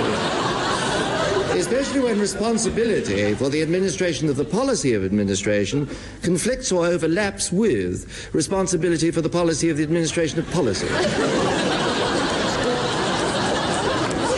Well, that's a load of meaningless dribble, isn't it? It's not for me to comment on government policy, it's ask the Minister. Cork City Council meeting. Just all you got to do with that one is substitute the words roof garden with robo-trees, and it all makes sense, doesn't it? Text 0868 104 106, and I'm far from finished with that just yet. On the robo-trees, innovation, Neil, by its nature, is a journey full of challenges and learning. It's also important to make mistakes, you know. That is how we learn and we improve. I worked in the private sector for many years, and with high-performance, innovative companies, I can tell you. If we required trials, we operated under NDA for a period with no charge to the trialling customer. My point is, innovators are not the council. They purchased the products that were reported by UCC as not working. Stand up now, people. Own your own mistakes, councillors. learn from your mistakes and move on. Yeah, I mean, there's nothing wrong with being an innovator or, trying things or trialing things. But at this stage, all I'm saying is the game is up. Stop spending money. Stop, as they'd say in the old days, throwing good money after bad. Anyway, I'll come back to that. There are still a lot of texts and emails, and I want to talk with one or two other councillors this side of midday. But I was talking to Marion there. She is unsighted. I thought she was visually impaired, but she actually is very, very unsighted. She's talking about the obstacles and the issues she has to deal with when she goes out for a bit of a scove or a walk. That reminded me actually of an email that I got from Tim Bracken recently on a friend of his who is actually blind. But rather than me tell the story, Tim joins me by phone. Tim, good morning. Good morning, Neil. How are you? Thank you so much. Glad that you came on. It's nice to read emails, but better to chat. So this was a pal of yours who is unsighted, is it, Tim? He's unsighted, and it was this day last week. He doesn't have a dog at the moment because he's between dogs. You know what I mean? And you can't get a dog instantly to replace your last dog.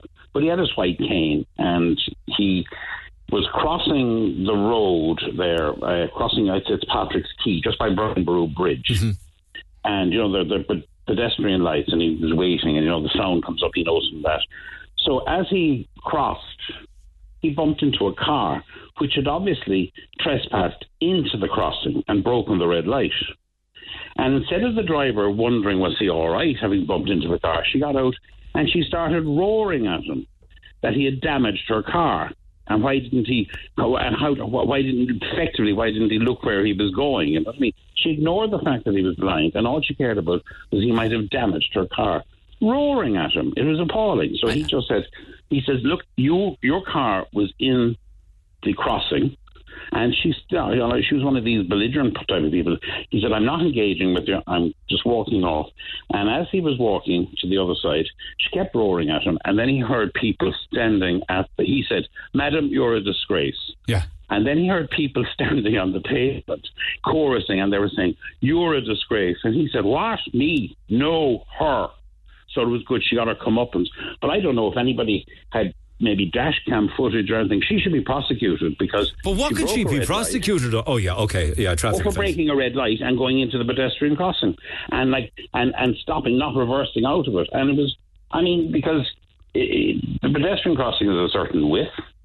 And, you know what I mean? It's designed so people with kind of sensory issues or people who can't see can cross, because you have all those knobbly things on the pavement. That's right. So they know where to stand and where to walk. Where they stand in exactly. They know exactly the dimensions of it. But her car was clearly on the crossing, and that's why he bumped into her. And do you really think that she didn't know that gentleman was blind? Oh, he had his cane. She 100% knew that. Yeah, she was just one of these very aggressive drivers, which unfortunately seems to be is on the increase. The increase of road rage, the increase of aggression. She should have been so apologetic, because actually, in a worst case scenario, he could have been injured. He could have fallen. He could have been injured. And she'd find herself in big... Exactly. She'd be in big trouble then, wouldn't she? Absolutely. Well, I hope she's in big trouble. If there was some dash cam footage that somebody could make a complaint to the guards. Because she broke a red light, effectively. She broke a red light. Imagine if it was a red light that she broke while he was crossing the road. Can you imagine that? Yeah, exactly. Or somebody who was blind crossing at a zebra crossing. They're not zebra crossings aren't the best lit things I've ever come across, to be honest with you. And somebody just continues to bowl through the zebra crossing and hit somebody. Completely. And I think zebra crossings are they're the old-fashioned zebra crossing is dangerous. Particularly nowadays, with the aggression and the attitude of some drivers who just want to just plough through. I'm very nervous when I'm crossing on those. You put your foot down and look left. Just make sure they know you're going to cross. There's no guarantee they'll stop anymore. No, absolutely not. Absolutely not. So I have no confidence in them, whatever. But in this case, this was a light-controlled pedestrian crossing just on the junction there by Burnborough Bridge. And but she had obviously broken the red light and she should have reversed out of that position. You know what I mean? Tim, firstly, she should have apologised. Completely. That's just manners, and everything else after that then could be dealt with. But would you like to find somebody with dash cam from this day last week who came across that? I would love it. Now, I know my friend didn't want to do anything about it. I said I was going to send you an email about it, because I said this just underlines the aggression that's on the roads nowadays, and the aggression that drivers have. For what? Yeah. For what? I mean, a person crossing on a pedestrian crossing who bumps into a car will not damage a car, and all she wanted to scream at him about that he damaged her car. God, I wouldn't want to be living with her. I don't know what kind of a life she's leading. I certainly wouldn't. I don't know what kind of a person she is. You know? Okay, well, we're talking about last Tuesday on Patrick's Quay going over Brian Brew Bridge. Perhaps somebody is listening that may have captured something. If they have, well, be in touch. Yes, perfect. Thanks, Tim. Take care. Text 0868104106. A lot of these, the Green Party say you have to take your chances with projects. It's very easy to take your chance when you're using other people's money. Des Cahill saying that €18,000 is a drop in the ocean. It shows their arrogance towards public funding at Cork City Council. As for the Christmas lights, it's about funding and safety. So the next time Cork wins the Sam Maguire or the Lee McCarthy Cup, or there are other big events similar to the turning on of the lights, will they be cancelled as well? They are very similar events. Good point. It's like the Monty Python sketch about buying the dead parrot, isn't it, Cork City Council? This is what these robot trees amount to, says Anthony. Actually, I don't have any sketch from Monty Python just yet, but I do have another few kind of like politically motivated clips for you. This is, I can't follow this to BH, and I know the last one I could follow because we're just substituting a roof garden with, say, for instance, robo trees. But Kevin, just intro this one. It's from the thick of it, that fabulous I love that TV programme so much. Who's the main man in that again? Peter Capaldi. He plays, brilliant. I'm trying to think of the name of the character, I can't think of it, but he's supposed to be like a kind of a press sort of he's a handler, handler, exactly, and he plays the role brilliantly. So in this episode, there's a minister for social affairs, Fergus Williams is the name of the character, and basically everyone's away from the office, so Fergus decides he's going to have a brilliant idea to bring in this think tank. They bring in this really attractive young economist, and he kind of, falls for her, and she says, well, you should start a community bank. And then all hell goes to a handcart, and in the middle of it, and out of social embarrassment, he says, yeah, that's a great idea, we can do that, that's a great idea. And now he has to go to Peter Mannion, who's the Secretary of State, played by Roger Allam, and explain exactly what they've just agreed to. Okay, so all of this now, substitute everything there and insert robo trees. Peter, I have a bit of news I should probably make you aware of. Yes, I do know, Fergus. A man with an amusing name has died. No, actually, it's that this morning I set up a community bank. What? You did what? You set up a bank?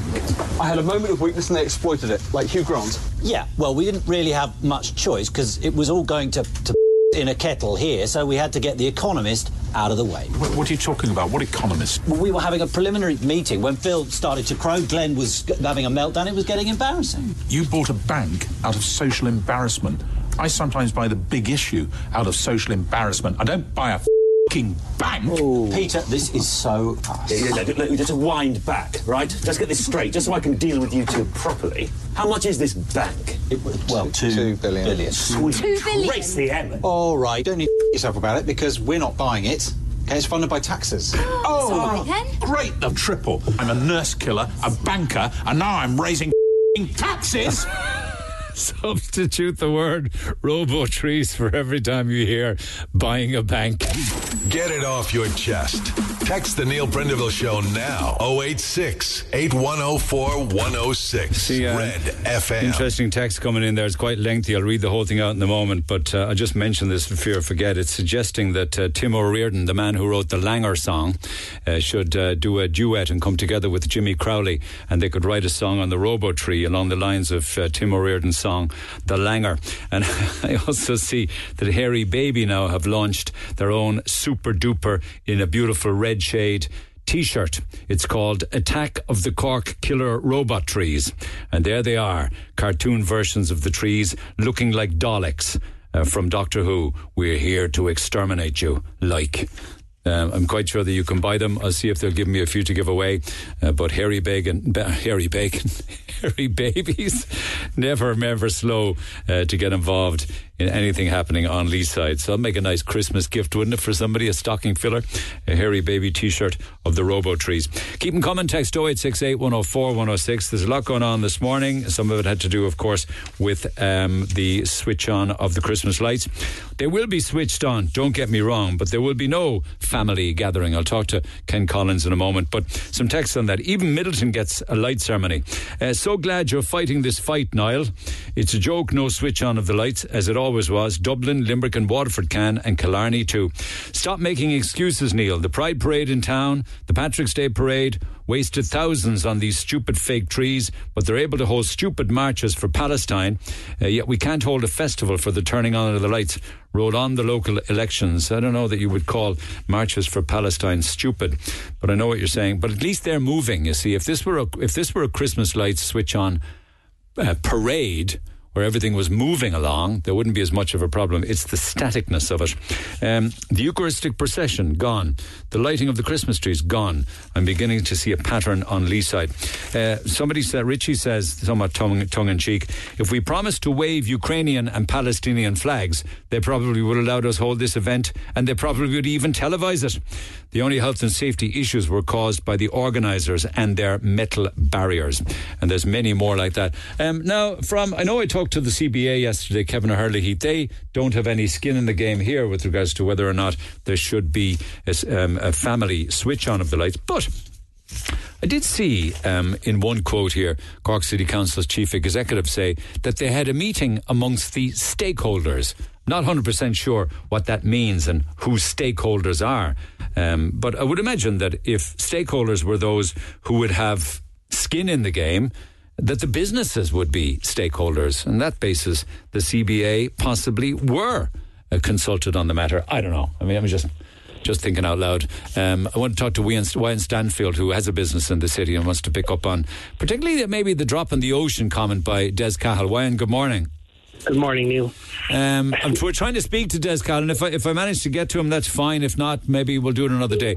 He said that €18,000 is a drop in the ocean when it comes to City Council's full budget.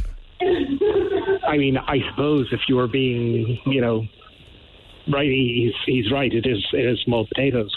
Doesn't mean it's right, though. Just that it's not, I mean, they've cut other things. I mean, if they're saying 50,000 a year to put up the lights, well, 2 years and you've paid for that. So, and in the lights case, well, if you mind the pennies, the pounds will look after themselves. Well, yes, exactly. Age-old cliche, but very true. Works in every business. So I really don't understand the logic of it. I mean, the only thing I will say for the robot trees is they're a good demonstration of the fact that there needs to be more street furniture for sitting on, because that's what people do, sit on them. Yeah. Well, listen, there's lots of people crying out in Cork who have businesses who make street furniture and seating furniture. They do it in wood, they do it in metal, they do it in composite, they do it in stone. They're the people to give that work for if you want seating. This was not the object of it. This was not why they were put there. For people to just sit on. I mean, it doesn't make any sense. I mean, and I know they say they've planted 1,000 trees over the last 12 months, 18 months or whatever it is, but that money could have been used to plant more trees. I mean, if you walk down the quays, Patrick's Quay, there's about 6 trees on that quay, maybe 7 trees on that whole quay, 2 up by Patrick's Bridge, and then a few at the far end. Yeah, well, watch this space. Bus Connect is coming along now, and they're going to cut down loads and loads of perfectly healthy trees to make way for buses. I make way for buses. I mean, it's great. I mean, but why not plant more trees? We must be the only city in the world that doesn't seem to have any interest in putting more green into the city. Anyway, the lights issue has to do with public safety. Yeah, I mean, they're busy building a stage for something out the front of in front of the Opera House at the moment. Yeah, because that's going to be a key. No, but that's going to be a key location for the Christmas festivities, Corkmas. And why can they not use that then to launch the lights? I mean, the thing is, what has changed in the budget? Surely at the beginning of the year, they must have set a budget for the year and would have set a budget for lighting the Christmas lights. The decision not to have a family switch on of the lights happened after 2019. It was decided after 2019 that it would never happen again. COVID came along and parked all that stuff. Last year would have been the first year to have an opportunity to do it. But the decision was not made this year. They made it in 2020. 2019. Yeah. I mean, I just don't get it. I mean, we must be one of the few cities in the world that don't have a turning on the light ceremony. There is a kind of a family day. And from a retailer point of view, it was a nice kind of buzz on one particular day of the year. It gave a nice family feeling around the city for a very short period of time, and then it was gone. But it gave a nice kind of buzz to the start of December and, you know, the start of shopping to people, you know, and from our point of view, I don't get it. Okay, from the point of view of the business community. Thanks, Wayne. I'm just moving ahead there, not rushing you, but I do want to get another few calls in. And Ken Collins from Sinn Féin was on air yesterday morning. He was bringing it up at City Council last night, suspending the order of business to get this on the agenda, and he did so, and he rejoins me again. Councillor, good morning. Good morning, Neil. How are you this morning? Good effort, but you missed the goal. You weren't wide. Very, very disappointed this morning, and I believe the people of Cork are very disappointed. And this was an executive decision made, and nobody in council was consulted in relation to this. I pointed that out last night. I'm pushing for an event to happen, and you know, we don't have to corral people, Neil, into a small space. We can do this parade. We can get the Opera House involved, get the Everyman Theatre involved, and get their characters out, and have that type of a parade in Partridge Street, and have the children meet all these panto characters. It's very, very disappointing. The only thing is, I got a commitment last night that a workshop will take place in January for Christmas of next year. But again, it was an executive decision to water down something that's tradition, years, decades and decades old. Okay. Now, just a few questions for you on this. It's said by the chief executive, Anne Doherty, that they had safety concerns regarding crowd crushing and difficulties in facilitating emergency access should it be necessary. You could say that about anything with regards to emergency access. You can plan for all that. The crowd crushing, of course, were the metal barriers that they corral people in with. If they weren't there wouldn't have been crowd crushing because people could have just moved away down the side streets. But she said that they had meetings with stakeholders. Who are stakeholders? I believe Garda Síochána, the thing she did mention Cork Business Association and the ambulance service. So is it the guards and the ambulance service that are to blame for this then? That's what was said last night. You know, so the guards, they're saying, the Gardaí said that we couldn't have a family switch on then? They were the stakeholders that were mentioned last night. Okay. But again, we don't have to put up the metal barriers. We're on an island. We've a fantastic theatre that we can use as a stage that people can walk freely around the whole city and just enjoy the magic of Christmas.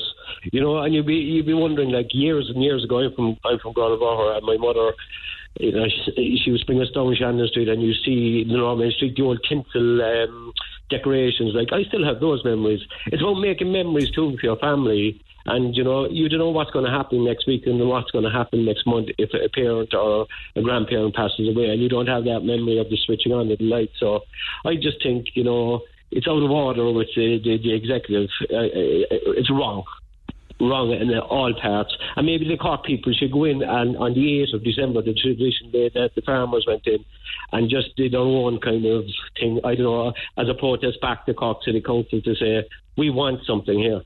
You know. Okay, I've been trying to find out. I know I should know, but I don't know. What day or evening will the lights actually themselves be turned on? I mean, I'm talking about the Patrick Street ones now. I don't know. I know Corkmas was only announced last week. And, you know, if you Google last week, Christmas in Cork, something exciting is coming. So I don't know when the lights are being switched on, and that's truthful. Okay. Would it be November 18th? I don't know, Neil. I'll be only making up the date. So it's sometime next week. Yeah. But look, we again, I just think, you know, as people in Cork, we should be standing up here and saying enough is enough. Cork people like tradition. It's like the spiced beef. It's like Christmas. They want it, and it'll have to happen from next year now. Okay. And it says 2023. All eyes will be on Emmett Place. Breaking from previous years, this winter will see an all-new magical, immersive light experience in the public plaza of Emmett Place. Unique appeal for all ages, and they're switching them on the where's that second date gone? They're switching them on Saturday, November 18th. It will herald the beginning of the busy Christmas shopping period. They're doing lots of different pop-up events. They got a big, huge 30-metre wheel returning to the Grand Parade as well. That would be maybe part of Glow, I suppose. So what they're doing on Emmett Place is they're having some kind of a light switch on there. And the city centre's traditional lights and Christmas tree will be turned on next week as part of Corkmas, as you say, on Saturday, November 18th. It doesn't even say what time. Yeah, it's very disappointing. It's very badly advertised, and it's something now that obviously it was put to me last night that it's too late to come out at Christmas this year. But I submitted a motion last night during the council meeting for Christmas of next year that it will happen, and a public event will happen next year. And I got a commitment that a workshop will take place in January. And I want children involved in this as well, because it's all about the children and their experience of Christmas and how they'll grow up, telling the stories of this is what happened in Cork at Christmas when I was a child. Not, you went in and the lights were on. It's not good enough. But it's created a fear now that if anything ever does happen or somebody gets hurt at an event like this in the future, if it's brought back, they'll be pointing fingers at the likes of maybe you or me or the people who wanted it, and they'll be saying, well, we told you so, something like this would happen. So I think maybe it's that boat has sailed now. Do you not think? No, I don't think so. The will of the people want it, and I think they should be listened to. Okay. The whole of Cork wants this, and don't put up the barriers. Allow a trail into the whole city, and have the street vendors there, have the entertainers there, and have the children enjoy Christmas. Right. I'll do some more on this before I let you go. You were also at the same meeting that dealt with the robo trees, I believe. Yeah. Yes, another executive decision that was made. Neil, I'm up in the northwest of the city, John F. Conley Road, for instance. You have bollards, 300 bollards coming from St. Vincent's GA pitch all the way around up to Castleview, where children have to walk on a road, where you have waste disposal companies up there with big trucks. That money could have been spent to take away these bollards and upgrading the lights. That's where that money should have been spent, instead of these robot trees or moss walls. It's disgraceful. Was there a vote? There wasn't actually a vote on this or anything last night as to but somebody has decided to hold on to them and to continue to pay the maintenance on them when we know that there's no consistent evidence that it does anything to improve air. What are your thoughts on that? It's inconclusive. So I mean, they're a waste of time. They're actually a bit of an eyesore, being honest. I don't like them. And I think they should be removed. My own personal opinion, removed straight away. And this thing that it's 18,000. 18,000 would get two houses adapted for elderly. It would get windows in a house. Even though it's probably a different budget, but I'm giving examples. But that money could have been spent, what I just spoke about, in John F. Conley Road, because it was stimulus for July stimulus. To say that. As Des Cal said, the 18,000 annual maintenance is a drop in the ocean of Cork City's budget. That's typical of Fine Gael. Why? It's only 18,000. Sure, we'll move on, and we made a mistake. We'll head away, and then you had Fianna Fáil across the chamber saying that it was the media doing this and the social media. It's their own former Lord Mayor, Colin Keller, was the one that raised this, and rightly so.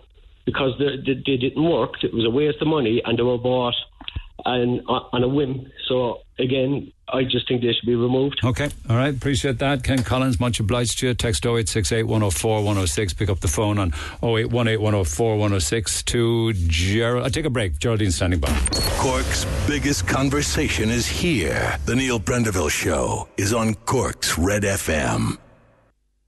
Interesting text. They're talking about the things that are allowed, and somebody made the point that they're allowed silly protests and marches for things like Palestine. I just can't get that out of my head, because I was seeing earlier on this morning that there are mass graves now being dug outside of Gaza hospitals to bury the dead. That's how bad things have got there. It goes from bad to worse. Text 0868 104 106. You're wondering why the likes of Michael Healy-Rae would talk about more asylum seekers. There's a guest house in Killarney, Neil, taking in 70 male asylum seekers that nobody knows anything about. They saw in Killarney what happens with regards to stabbings, abuse and following girls around town. Killarney is an amazing town and one of the best places in Ireland for scenery, food and nights out. But they don't need the likes of these men wrecking their beautiful town. Send them all home, says James, and that's what Danny Healy-Rae was probably implying. He's following up on something that I said in the newspaper review this morning. Anyway, let's just get a couple of calls this side of midday. Geraldine, good morning. Hello, how are you? Okay, so I was talking about Killarney, and you're talking about Dublin, Killarney, Kilkenny, Waterford, Limerick. You asked the question, what do they have that Cork doesn't have? Exactly. I mean, this is an annual event.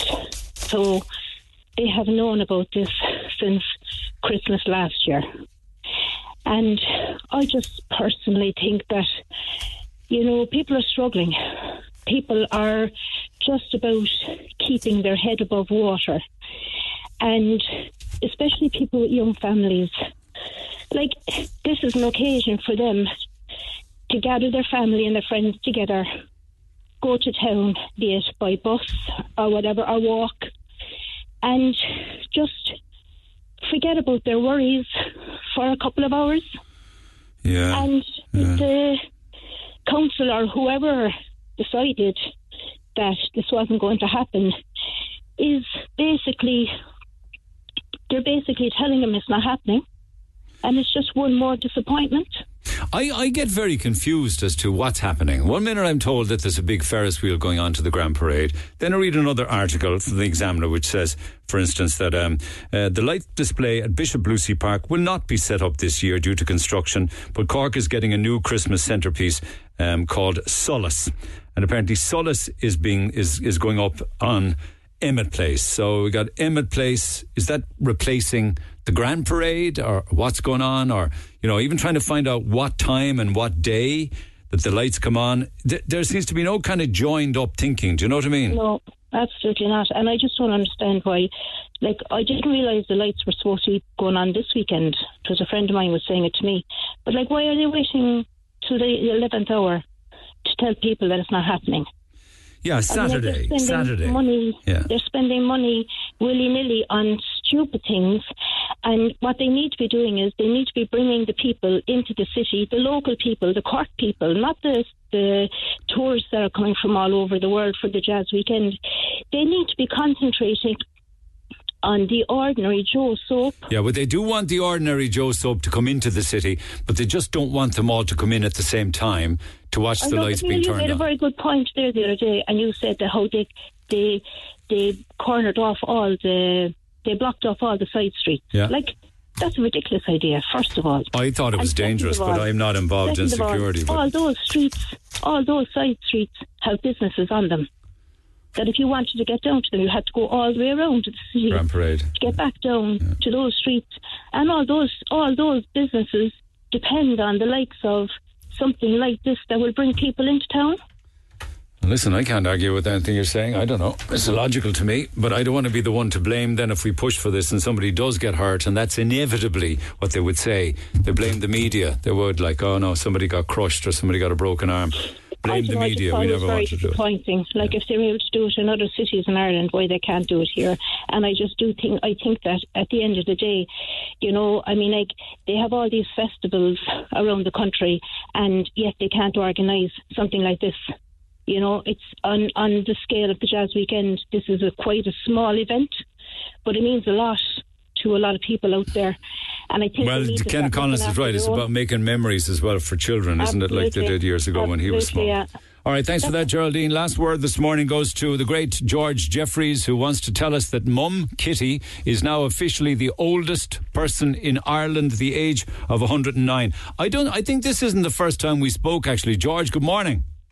Good morning. How are you? I'm delighted to... We spoke before about the great Kitty Jeffrey, didn't we? Yes, indeed, we did. I think she was the second oldest at the time, but she's now officially, anyway, the oldest person. The oldest person passed away a couple of weeks ago, and we extend my sympathies to her family. Totally, absolutely, yeah. So on Sunday, anyway, we celebrated her 109th birthday. Born in Glenville, North Cork, 1914, the outbreak of the Great War. That is it, yes. And Mother often said it to her that her mother, you kind of look at her when she spoke about the First World War, as it was her she was responsible for starting it, you know. Yeah, 1914, yeah, the year of the First World War. I wonder what is Kitty's earliest memory. Did you ever ask her that? I suppose going to school, I'd say would probably be her earliest memory. She had a very happy childhood. Where she was living actually was in a quadrangle in the domain in Glenville, and there were people living there as well as herself. And there was the grooms and the parlour maid and all that sort of thing. And so they were her extended family. What are you saying to me, that she grew up around on the estate of the Hoi Polloi, is it? In the main actually situated in Glenville Village. What is There's that? a house there. Big house. Sorry? It's a big house, is it? Well, fairly big, not that, but fairly big. And her father, as you know, then was managing the farm, and so therefore they were all lived on site. So they had parlour maids and cooks and cleaners and housekeepers and butlers and all that kind of thing. And that's the kind of world that she was born into, like Downton Abbey kind of stuff. That is it, yeah. But she didn't live in the house or anything. They never had anything to do with the house. Her father ran the farm. Employed there, yeah. So I imagine her earliest memories would have been all of that, going to school. Probably the War of Independence, Civil War. Definitely the Civil War. She never spoke much about the War of Independence, only that there was a British soldier rode in, and they were looking for some of the lads that were on the run, I presume. And she remembers saying that I think her mother came out anyway and said that there's no one here, and he just turned around and went off. That was the only reference she ever made to the War of Independence. But she would remember the Civil War pretty well, all right. And even it was featured there recently, the burning of Mitchelstown Castle. She certainly would remember that. Because her aunt lived actually just a short distance from the castle. The lads were telling me before you came on air that she also would have vivid memories of Michael Collins being shot. Oh yes, well he was shot in 1922. No, later than that, was it? Yeah. Oh, yeah. Well, she remembers it anyway very well. Yeah, she'd have been 8 years old. At that time, during the height of the Civil War, she often spoke about that, and there were dreadful times. And, even around her own area there, Glenville, Carrick, Nevada, it was pretty hot. But it's all settled down then, and people moved on. I think people at that stage were very anxious to move on and get on with their life, you know. And tell me, what's the secret to her long life? Well, she was always very healthy. On her mother's side, her uncles and her cousins, her first cousins, the Mills family, they all lived to be good ages, so I think the genes came from that side of the family rather than the fancy side. Yeah. But she also came from a stock that ate very healthy food, didn't they? And they ate what we now term to be organic food, but it was all they knew. Do you know what I mean? And that was getting into her genes as well, and into her system. Good, clean, honest food. That is correct, because when we took back her to her home place about 10 years ago, she often spoke about Auntie Kate keeping the garden, and she knew where the garden was and everything. She remembered her visit back there as it was yesterday, to point out everything. When did she marry?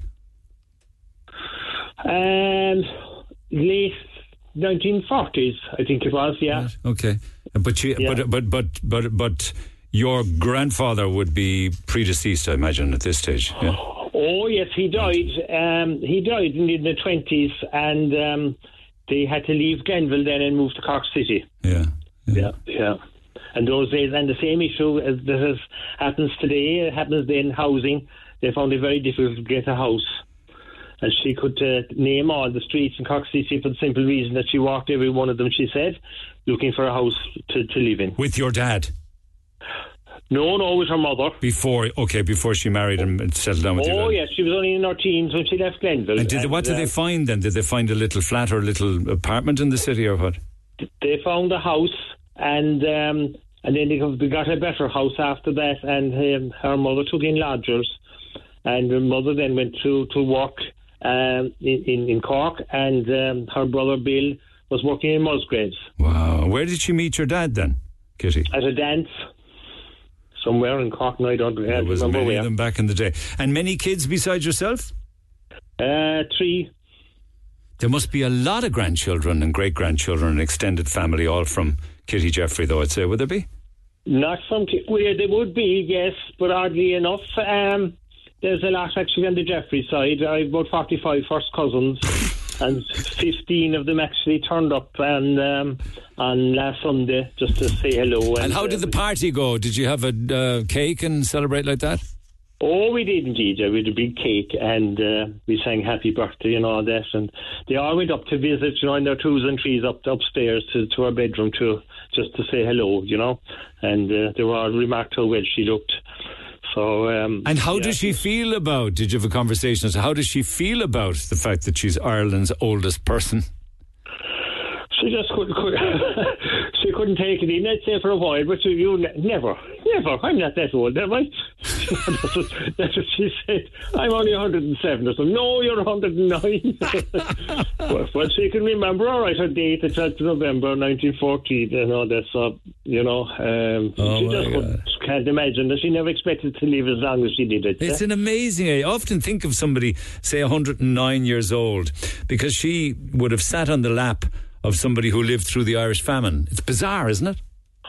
Oh, yes, she would indeed. She remembers her granny well, and Granny Mills, and they would have.